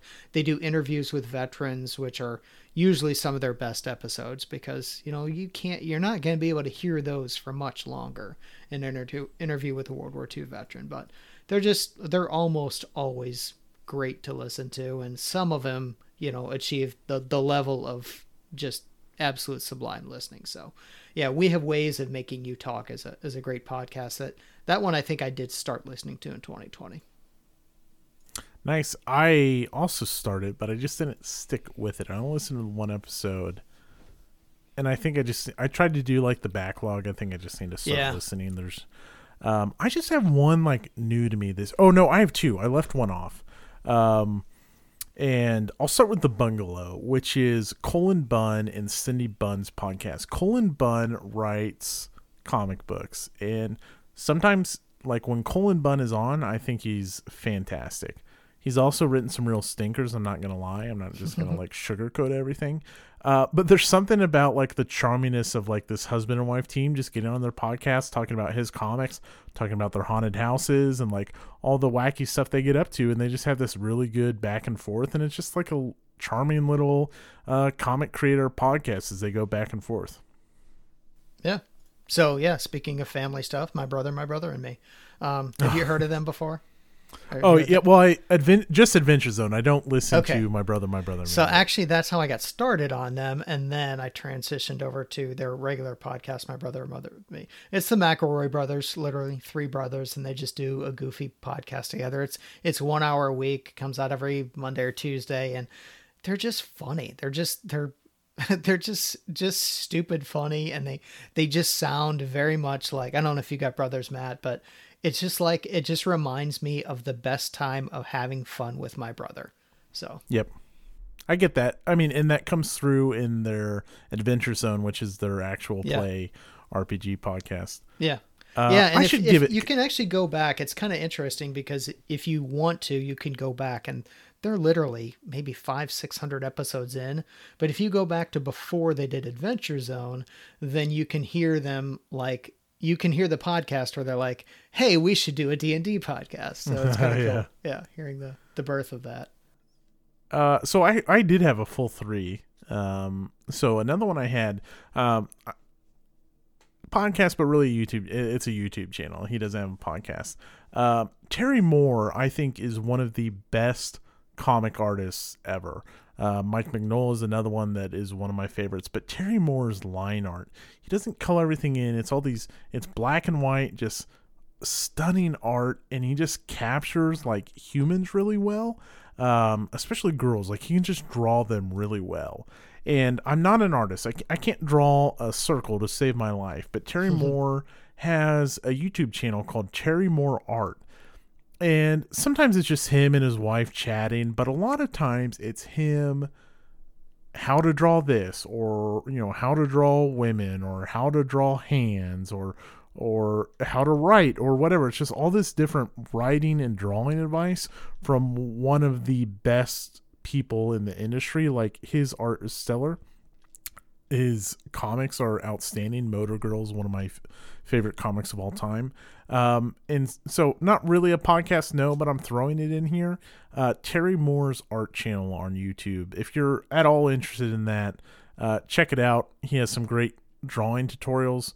Also, like, if you've never checked out his comics, well, I'm going to talk about one of those later on. What else you got, Rich? I think the other one for me, and again, it's not new to me, but Dan Carlin is just, anytime he releases anything, I'm going to be a big fan of it. So he's got Hardcore History, which he's currently maybe 4 out of 5 segments into his Pacific World War II podcast, which, when he puts out Hardcore History, it's usually 3, 4, 5 hours. So he doesn't release them very often, but there's a lot to listen to. But he's also got Common Sense, which I really like listening to too. So I'm a big Dan Carlin fan, and he's been one of my favorite guys to listen to this year. You know what? I'm just going to go ahead and resolve for that's the right word, for 2021 to give him a try, because I've never tried Hardcore History, and I know a lot of people are big fans of it. Yeah. So one that was new to me this year, I don't remember where I heard about it. Get Up in the Cool. Usually, I don't listen to unhobby related podcasts other than something like Stuff You Should Know. But I bought a banjo last year, and I was making pretty good progress. That's an American instrument. Yeah, it is. Yeah, there's a musician I like, and I remember seeing him in concert, and he was playing the banjo. He's a great guitar and banjo player, but that's the thing he pointed out when he was like talking to the audience. Like, this is one of the few natively American instruments. So I love a good banjo song and sound. So I'm back on it. New Year's resolution to practice the banjo. Got it tuned up, making good progress this year, just kind of starting back over. Anyways, Get Up in the Cool is this podcast where Cameron DeWitt, which isn't someone I actually know, basically interviews a musician each episode. And before, he used to go to these like banjo and Americana and folky festivals, and they do like a live jam session and have these great conversations. And now it's done over Skype. But basically, he has a conversation with these all kinds of different folky musicians. A lot of time it's talking about or a lot of time they're playing banjos. I think they've done fiddles and all kinds of stuff, and it's good if you're at all into kind of like folk music, or like there's been a big renaissance in kind of like indie folk music over the last 5 years or so. It's just really good conversations, and they'll just jam and they'll play their dulcimer, they'll play their fiddle, whatever, and it's just a good stuff. And it's not the kind of thing I would normally listen to. I really enjoyed it. Very, very good. So before we get to music, let's hear from that's a drum roll, and Jason from Advanced After Combat. And just like movies, I didn't listen to a lot of new music this year. Again, with reading Hammer of the Gods, I listened to a lot of Led Zeppelin, which is not new or new to me. But it was great going back and listening to all those albums again. For 2020, my album of the year is definitely Run the Jewels 4 by Run the Jewels. It's really an album that kind of encapsulates late 2019, early 2020 in the kind of rage and general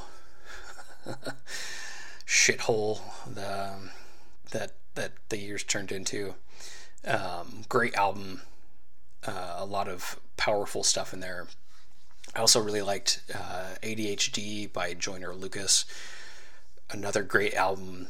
Joyner doesn't get a ton of hype, but great rapper. Some great features on there as well. And then, of course, Getting Into Knives by the Mountain Goats. Really, anytime John Darnell does something from music or books or whatever, I'm going to be excited for it.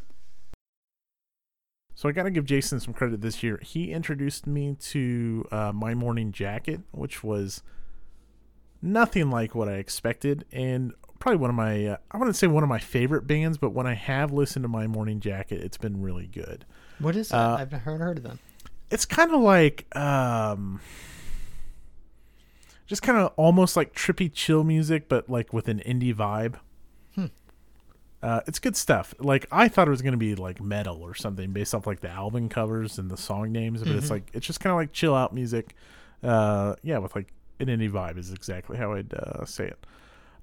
So for music for me, obviously this year I've talked about it has been a big vinyl year for me. For this category this year, I'm limiting it to vinyl records for me that were 2020 pressings. If I did new to me in 2020, I had way too many new vinyl records. So I limited it to new vinyl records that were either repressed, reissued, or just new releases in 2020. What about you? I just thought of one of the groups that was new to me, and the other one I really became to appreciate more and more in 2020. I'll go ahead and say my first one. So Leslie Odom Jr. I just became a huge fan of his this year. A lot of it because of Hamilton, but it's actually interesting. I've actually been a fan of his for a few years, just not as big as I am now. I hardly ever watch TV, but I want to say 2-3 years ago, maybe, I was out of town on business, which means I've usually just got the TV on in the background, and like a nationwide commercial came on.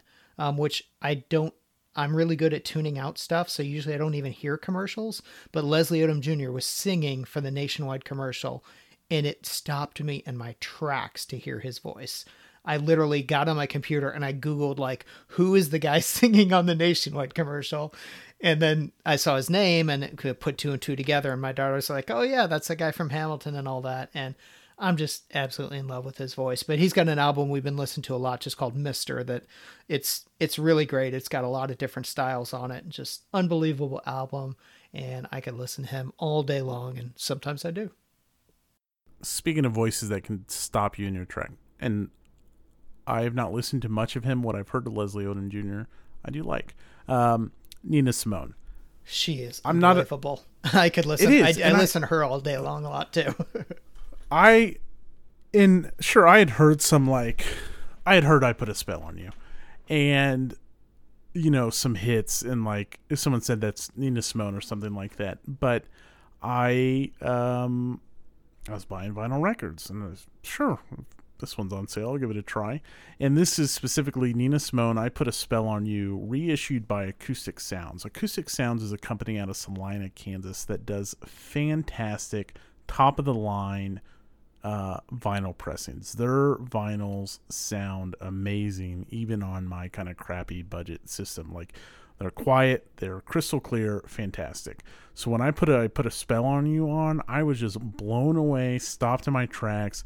Nina Simone blew my pants off. It's seriously a huge surprise to me. Is one of the best things I've listened to all year long. Fantastic. Nice. The whole album, and it shows her whole, like, showcase. Like, yeah, there are so many different tracks on that album. It is fantastic. Yeah, and I don't think I'm sure I've heard stuff from this album, but I'm more of a Spotify guy, so I don't necessarily sit down and listen to an album in a row, which I know is, a lot of times that's kind of the beauty of those old albums, is being forced to listen to everything in a row. Force is a bad word, but you know what I mean. Well, that's I think I mentioned that before, is like that has really changed how I listen to music, because same thing as you. I was a Spotify, Pandora guy, whatever.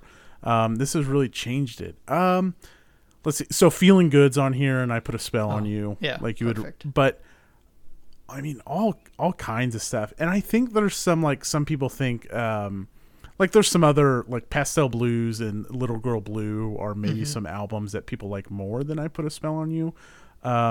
But when I listen to this thing, both sides, and I'm specifically talking about the Analog Productions vinyl here, because I was or Acoustic Sounds, which is a imprint of Analog Productions, loved it. Have you seen the movie? It's from like the early 90s, Bridget Fonda, Point of No Return. It's a movie. It's actually an American remake of La Femme Nikita. But the character, like her handler in that movie, is obsessed with Nina Simone. And that's when I started listening to her, is when I saw that movie. It's just because she's so good. Yeah. And I want to read her, I don't think it's an autobiography. Maybe it was an autobiography. I would really like to read it, because like it's someone, like if someone said the name Nina Simone, I would know it, but probably like you until that movie, it wasn't someone I really listened to. Yeah. And she's just a very talented musician. I don't know. I don't think she's still alive. Oh, I'm sure she's not. So I've got two more, and you've got one more. I will just mention another one from Acoustic Sounds, which is John Coltrane, A Love Supreme, which is another record I put on crystal clear. This is another reissue from Acoustic Sounds, new in 2020. What a fantastic jazz album. Yeah, I by and large, I don't listen to instrumental jazz. Sometimes I do, but it's not something I usually go to. Okay. I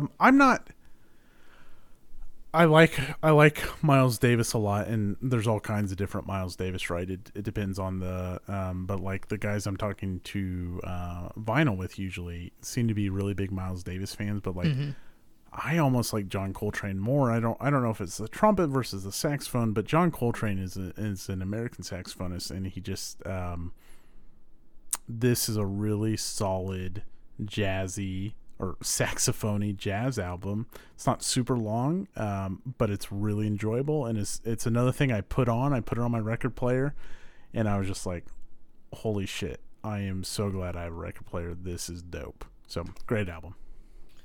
Yeah, there's a group that I found this year, or Spotify introduced me to anyway. Spotify does a really good job of knowing what you like and giving you similar artists. But I think they're Finnish. They're an a cappella group called 08. And they just have an amazing sound that I love to death. So I've been listening to them a lot this year. They've got some like religious music and some Christmas music and just some secular music. And they've got some really fun, like Norwegian or whatever folk music, Finnish or wherever they're from. Just a great sound though. I've been enjoying them quite a bit. Nice. My last album, I'm going to cheat and put 2 on here. And originally I had 1, or 2 anime albums. Oh, I know I didn't have 2 because I don't think Mary and the Witch's Flower came out in 2020, which is a Netflix anime, but the soundtrack is incredible. The original album I had on here is Joe Hisaishi is the composer behind Studio Ghibli's films, which have incredible scores. And a few years ago, they started for the first time putting those scores on vinyl, and they have all kinds of different versions. Like there's orchestral versions, there's image albums, and all these different things. New in 2020 was the Princess Mononoke image album, which is probably one of my favorite Studio Ghibli soundtracks. I love Spirited Away, but I don't think the soundtrack works as well away from the movie. Anyways, this is an image album, which is like an album they make before they start drawing to like give the artist like it's kind of weird when I looked it up. It's like so the artist can see what the characters look like or something like that. Just great, fantastic music. Are you a Studio Ghibli fan? No, I've never really. I've seen a little bit of anime, but I'm not. That's not like I dislike it or anything. It's not something I'm into, and I've never really listened to the music for its own purposes. Oh man, anime really does have. I mean, put all the weirdness aside, anime has outstanding music. Yeah. Studio Ghibli is basically like Pixar of anime. Like they're very. And that doesn't. It's not a bad thing. It's just they're very approachable, right? Like I think non-anime people would enjoy a lot of Studio Ghibli films. No. Speaking of its animation and jazz, have you seen Soul? It came out right before the new year. Okay. No. Like I've heard that deals with a lot of dad stuff. Yeah, I wouldn't say it's dad stuff because he doesn't have kids, but I don't know. Just curious if you'd seen it. No, mostly because it's animation and jazz. Someone had told me like and maybe it wasn't Soul, but I thought it was Soul. Was like to brace myself for emotions with dad. Yeah, and stuff, it's life evaluating stuff, which I actually kind of want to see again now that I've had a recent life evaluation. So, and then one last thing I wanted to talk about with music is I was recently listening to the first episode of Tom's Town, just because I like to listen to it to remember what happened and everything. You have an amazing soundtrack in there. I wanted to ask you for that soundtrack list, what you put just behind us talking about stupid shit in there, because you've got some good stuff in there. In fact, my daughter was listening with me, and she's like singing along to some of the female jazz singers that you've got in the background. It was so good. So, that was a lot of fun to research that stuff. Yeah. Probably the stuff she was singing along to, like the modern stuff kind of redone as like a jazz song, is called Postmodern Jukebox. Mm-hmm. And so like they've done Gangster's Paradise, which I played in there. Yeah, but then that's the one she was singing along to. yeah. That's Postmodern Jukebox. And then I also put just like some really moody jazz in there, and that was a ton of fun to like research. Spent a lot of time like finding cool stuff to listen to, and I found some really good music that I've saved to my Spotify that I like. Yeah.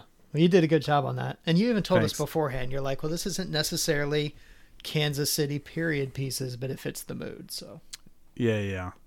That's I like doing that with RPGs, finding good music to go with this stuff.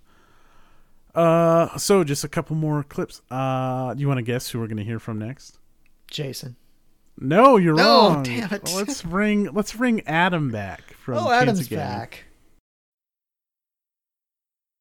Guys, I decided to make a conscious effort to actually get out and get involved in my local tabletop community as an exercise for improving my own mental health. And it helped out tremendously. I met some great people. I made some great friends. And here's a handful of the games I've spent 2020 playing. The first one was I jumped right back into Warhammer 40,000 with the new edition, and it's great. I've got a bunch of stuff at the painter, and I'm looking forward to playing it more. However, the tabletop game I did play the most of was Star Wars Legion, even though I am the world's most casual Star Wars fan. And it's what the guys locally play, so it's what I play. I enjoy just, hanging out and the camaraderie, and yeah, it's great. And I played that way more than anything else. I streamed it, and so Star Wars Legion was the biggest game for me this year. And just at the tail end of 2020, a game I was very interested in playing just picked up, and that's Star Wars Armada. I hate X-Wing had to die so that Legion and Armada might live, but that's the way it went, at least locally for me. So that's 2020 for me, guys. All right, we got a couple more topics, and then we'll close out. But before we lose everyone, I just want to thank everyone for History on the Table has grown to so much more than I ever thought it was. One, there's a co-host, Rich, which we brought Rich in 2020, and it has been fantastic. I think that was a great decision. It's been a lot of fun. I told my wife when I started 10 downloads I was going to be cool with. And we're so far past that, and wargaming's a niche hobby and stuff, and it's so cool interacting with people. When we get listener questions and interactions with people, it's just the coolest thing. So thank you everyone who listens. Thanks to everyone who talks to us on Twitter or whatever. Just really appreciate it. So looking forward to a new year. We're going into our third year of History on the Table, and I've got a lot of things to introduce this year. I'm looking forward to it. Yeah, I appreciate you having me on. It's always fun doing this. Oh, yeah, of course. It's a no-brainer. So let's close it out with some video games. Yeah, I don't play too many. In fact, it was just about a year ago that I got my first console since it's been a while. It's been 5-10 years since I've had one, but I got an Xbox about a year ago, and Game of the Year is one that we both got on our list, so I'll say that one first. Star Wars Squadrons I've been enjoying. I'm so terrible cool at it. I'm almost embarrassed to even join in multiplayer, but it's fun to play. It is so fun, and it has its bugs. Yeah. But it really was one of my favorite, especially when I was playing it a lot. That was one of my favorite things of the year. I love flying like a Y-wing around. Wow, saying that try saying that when you're sober. I actually just bought a Y-wing Lego set. Oh, cool. And it's just really cool to fly that stuff around. So yeah, it definitely was one of my favorite things of the year was playing that. Yeah. And then another one I've been playing with my daughters a lot. My 20-year-old's amazing at it. My 11-year-old and I are probably about even at it. But Star Wars Battlefront 2,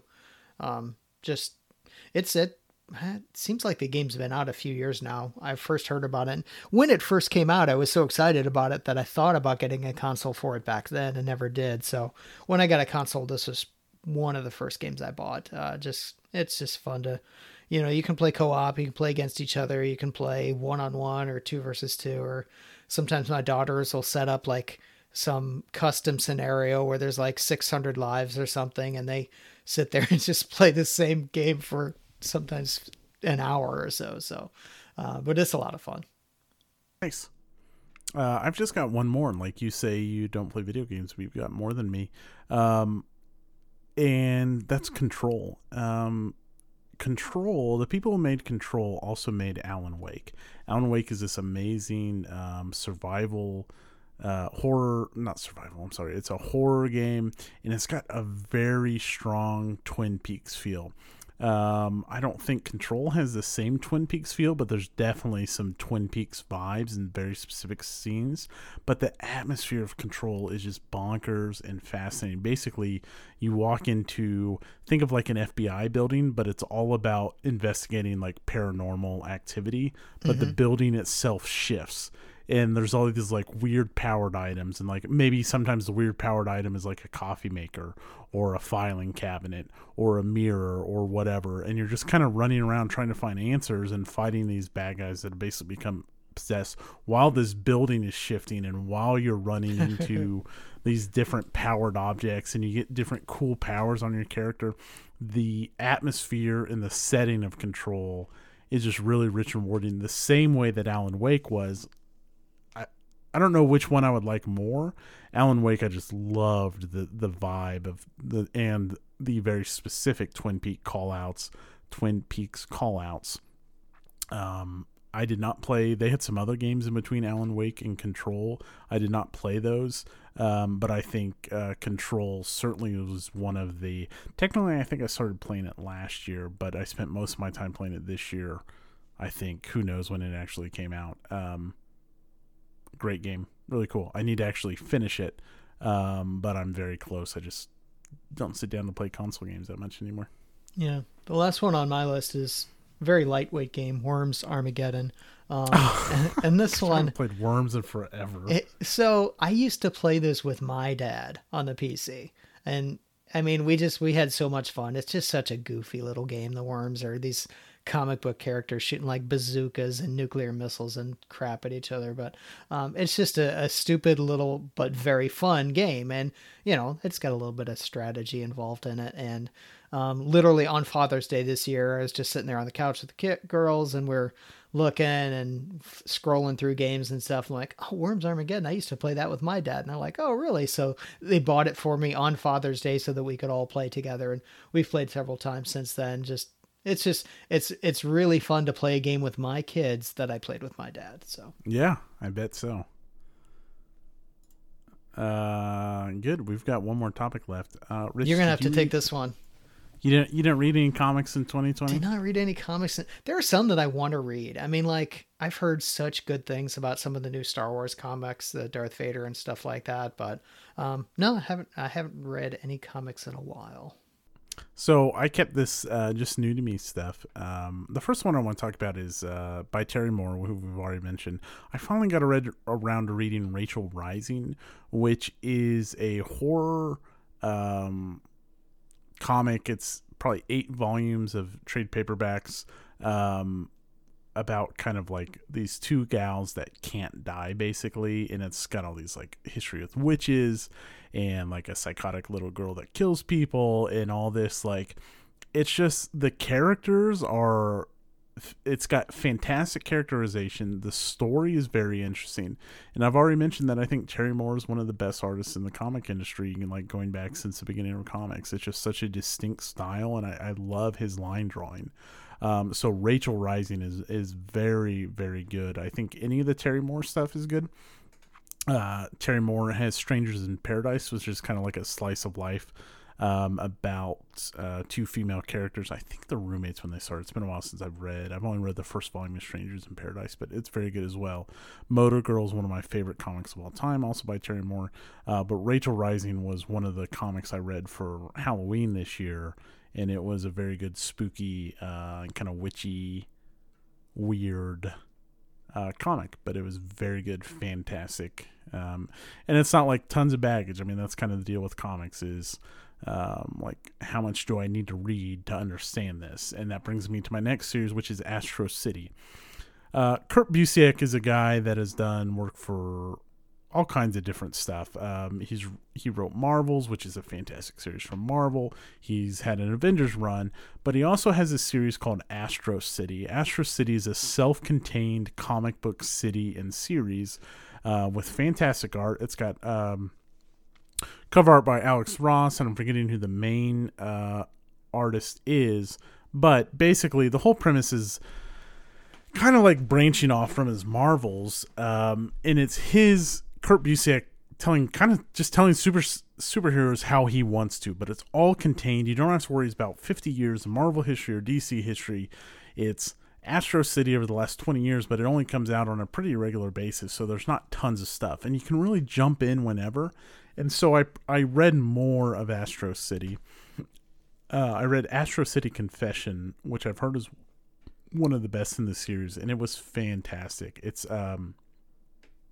basically there's a serial killer going around Astro City, and it's about like this kid that comes to Astro City to be a superhero, and you're kind of traveling around the different parts of the city, meeting all these different superheroes. I'm going on and on. If you're into comic books and you want to like see superheroes kind of like refined down and just have a really good story and not worry about like 10 different crossover events and like what's going on in the fourth Batman book that they have coming out this month, but it's not the same title you're reading or any of those things, Astro City is really great. You can just buy a self-contained book, read it, and there's so much cool stuff about Astro City and just like the neighborhoods he's developed. Like there's one neighborhood that like is up in the hills and it's kind of in the shadows, and like the Hanged Man floats around as a superhero, and like all the like old, if you think of like Norwegian fairy tales and like all that kind of weird stuff only happens in that neighborhood. Or there's like a very obvious Avengers like similar heroes, or like there's heroes very similar to Spider-Man and things like that. And so like you get those same kind of stories, but in this really kind of refined, pure setting. If I had the time and the passion, I would do an Astro City podcast just dedicated to it. It's fantastic stuff. What about an RPG set there? So you say that, I really want to this idea of like the neighborhoods, like where that one neighborhood kind of has like the weird like old history paranormal stuff. I want to do a superhero RPGs using any systems and have it keep going, where people build up this world where the neighborhoods are different. So like if you GM'd an RPG in that world, like you make up your own neighborhood, and the rules for your neighborhood may be different and they work there. Or you may come over to my neighborhood and tell a story with your RPG there. You say that, it. But I really want to do a big crossover. Yeah, that sounds awesome. I mean, it's almost like a it's West not my Marches idea. kind of thing.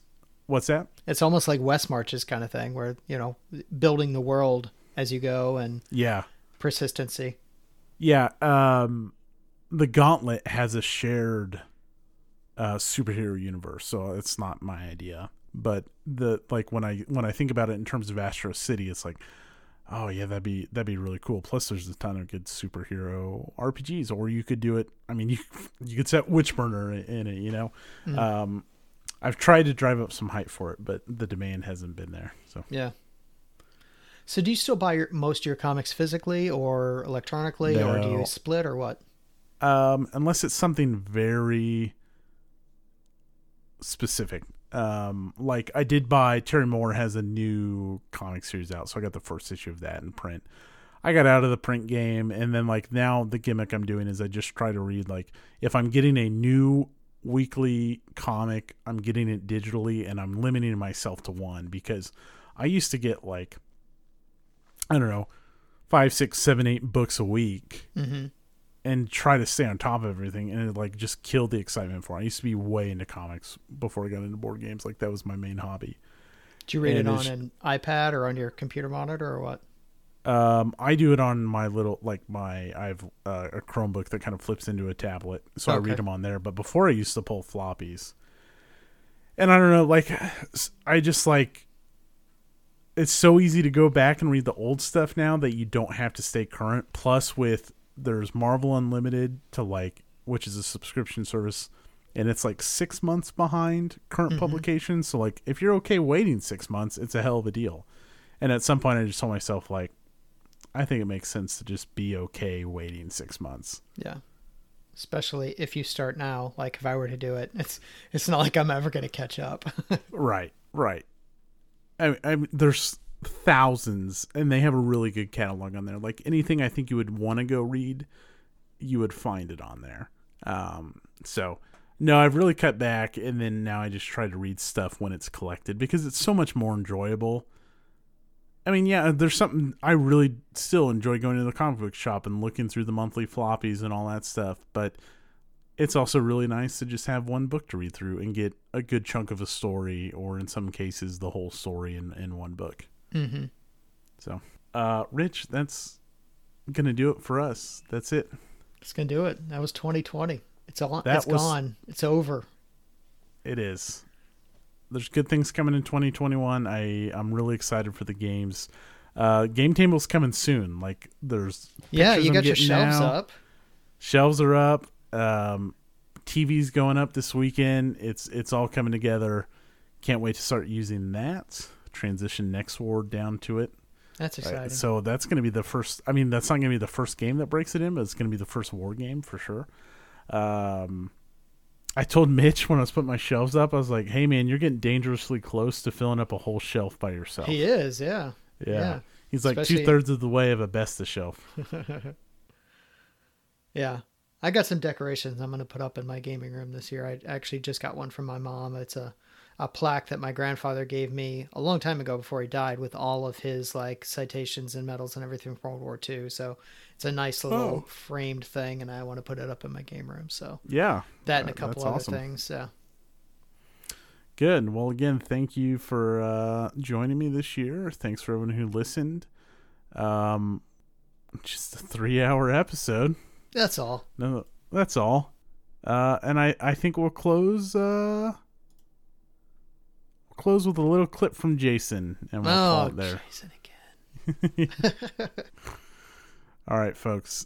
Thanks again. We'll be back. I haven't told Richard this, but I'd like to bounce back in January to get back on a regular schedule. We got 2021 to look forward to and plan for. Plus, we've been playing games. Yeah. We're going to talk about those games. I've had plenty of time to rest. I'm going to play some games now. Awesome. All right, folks. Happy belated New Year, and we'll talk to you soon. Thanks, everyone. Good night. And Matt has a note here about best board gaming podcast without a quiz. That's clearly going to go to Derailed. Great. A war game podcast. Well, I guess the best war game podcast without a quiz is shout out to you guys. History on the Table. You're the only war game podcast I listen to, and really one of two that's worth any salt, really. Outside of the board game arena for podcasts, I listen to a lot of true crime, a lot of weird history stuff. My favorite podcast for the true crime genre is True Crime Bullshit. This show has been great for, I guess, 4 seasons now. 3 seasons about Israel Keys and 1 about Kelly Cochran. If you like true crime and you like good storytelling, it's phenomenal. He has some weird pronunciations like iron, but check it out if you like true crime. And Israel Keys is fucking weirdo. So check that out. This other one is something that Rich, you and I are going to have some beef on. I give my wife a hard time all the time about not taking any of my recommendations until somebody else gives them to her. So like Smodcast, I recommended, then a friend of hers started listening, then she starts listening. A couple others, even like health advice, she'll ask me, I'll give her a recommendation, she'll go to her dad or her mom, they give the same recommendation, and then she'll do it. And I get endless pleasure from giving her so much shit about that. And Rich fucked me up on this one and got it all turned around. Apparently, she recommended a podcast called You're Wrong About. And I, just nodded my head. I was probably brushing my teeth. Who knows? But she recommended it, and I think a specific episode in particular. And then Rich recommended You're Wrong About for Acid Rain, although I wouldn't recommend that. I like the Tanya Harding episodes a lot as an entry point to You're Wrong About. But then I recommended it back to my wife and have not heard the end of it. So, Rich, what the f***? But check it out. It's kind of a millennial take on historical pop culture. Kind of shouting out things that you're wrong about. It also makes me feel superior because I pay attention to a bunch of dumb shit. And I'm not wrong about a lot of the stuff in there, but it's still fun to kind of hear that history. It's kind of like a less political dollop, I guess. Great stuff. And it's still political, obviously, because it's 2020 and everything is political. I guess that's it. I wanted to swear more, but, you know, I guess I shouldn't force it. Happy 2020, better 2021 to you guys. Keep up the great work. And, Matt, I'm sure I'll talk to you Saturday for Curse of Strahd. This segment brought to you by Evan Williams, Bottled in Bond.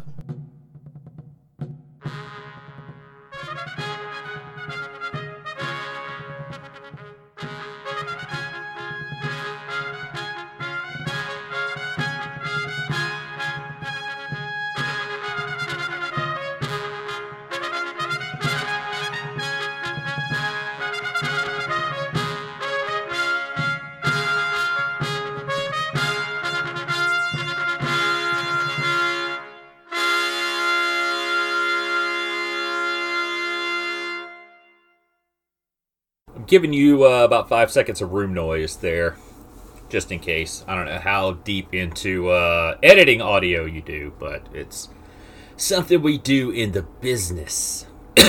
So, yeah, let's just talk about 2020 something. What podcast is this for? I can't even remember. Is this that other thing that Richard's on? Damn it. I feel like he does his best work over there. He's like half asleep and, whatever when he gets to my show. So, I see you over there.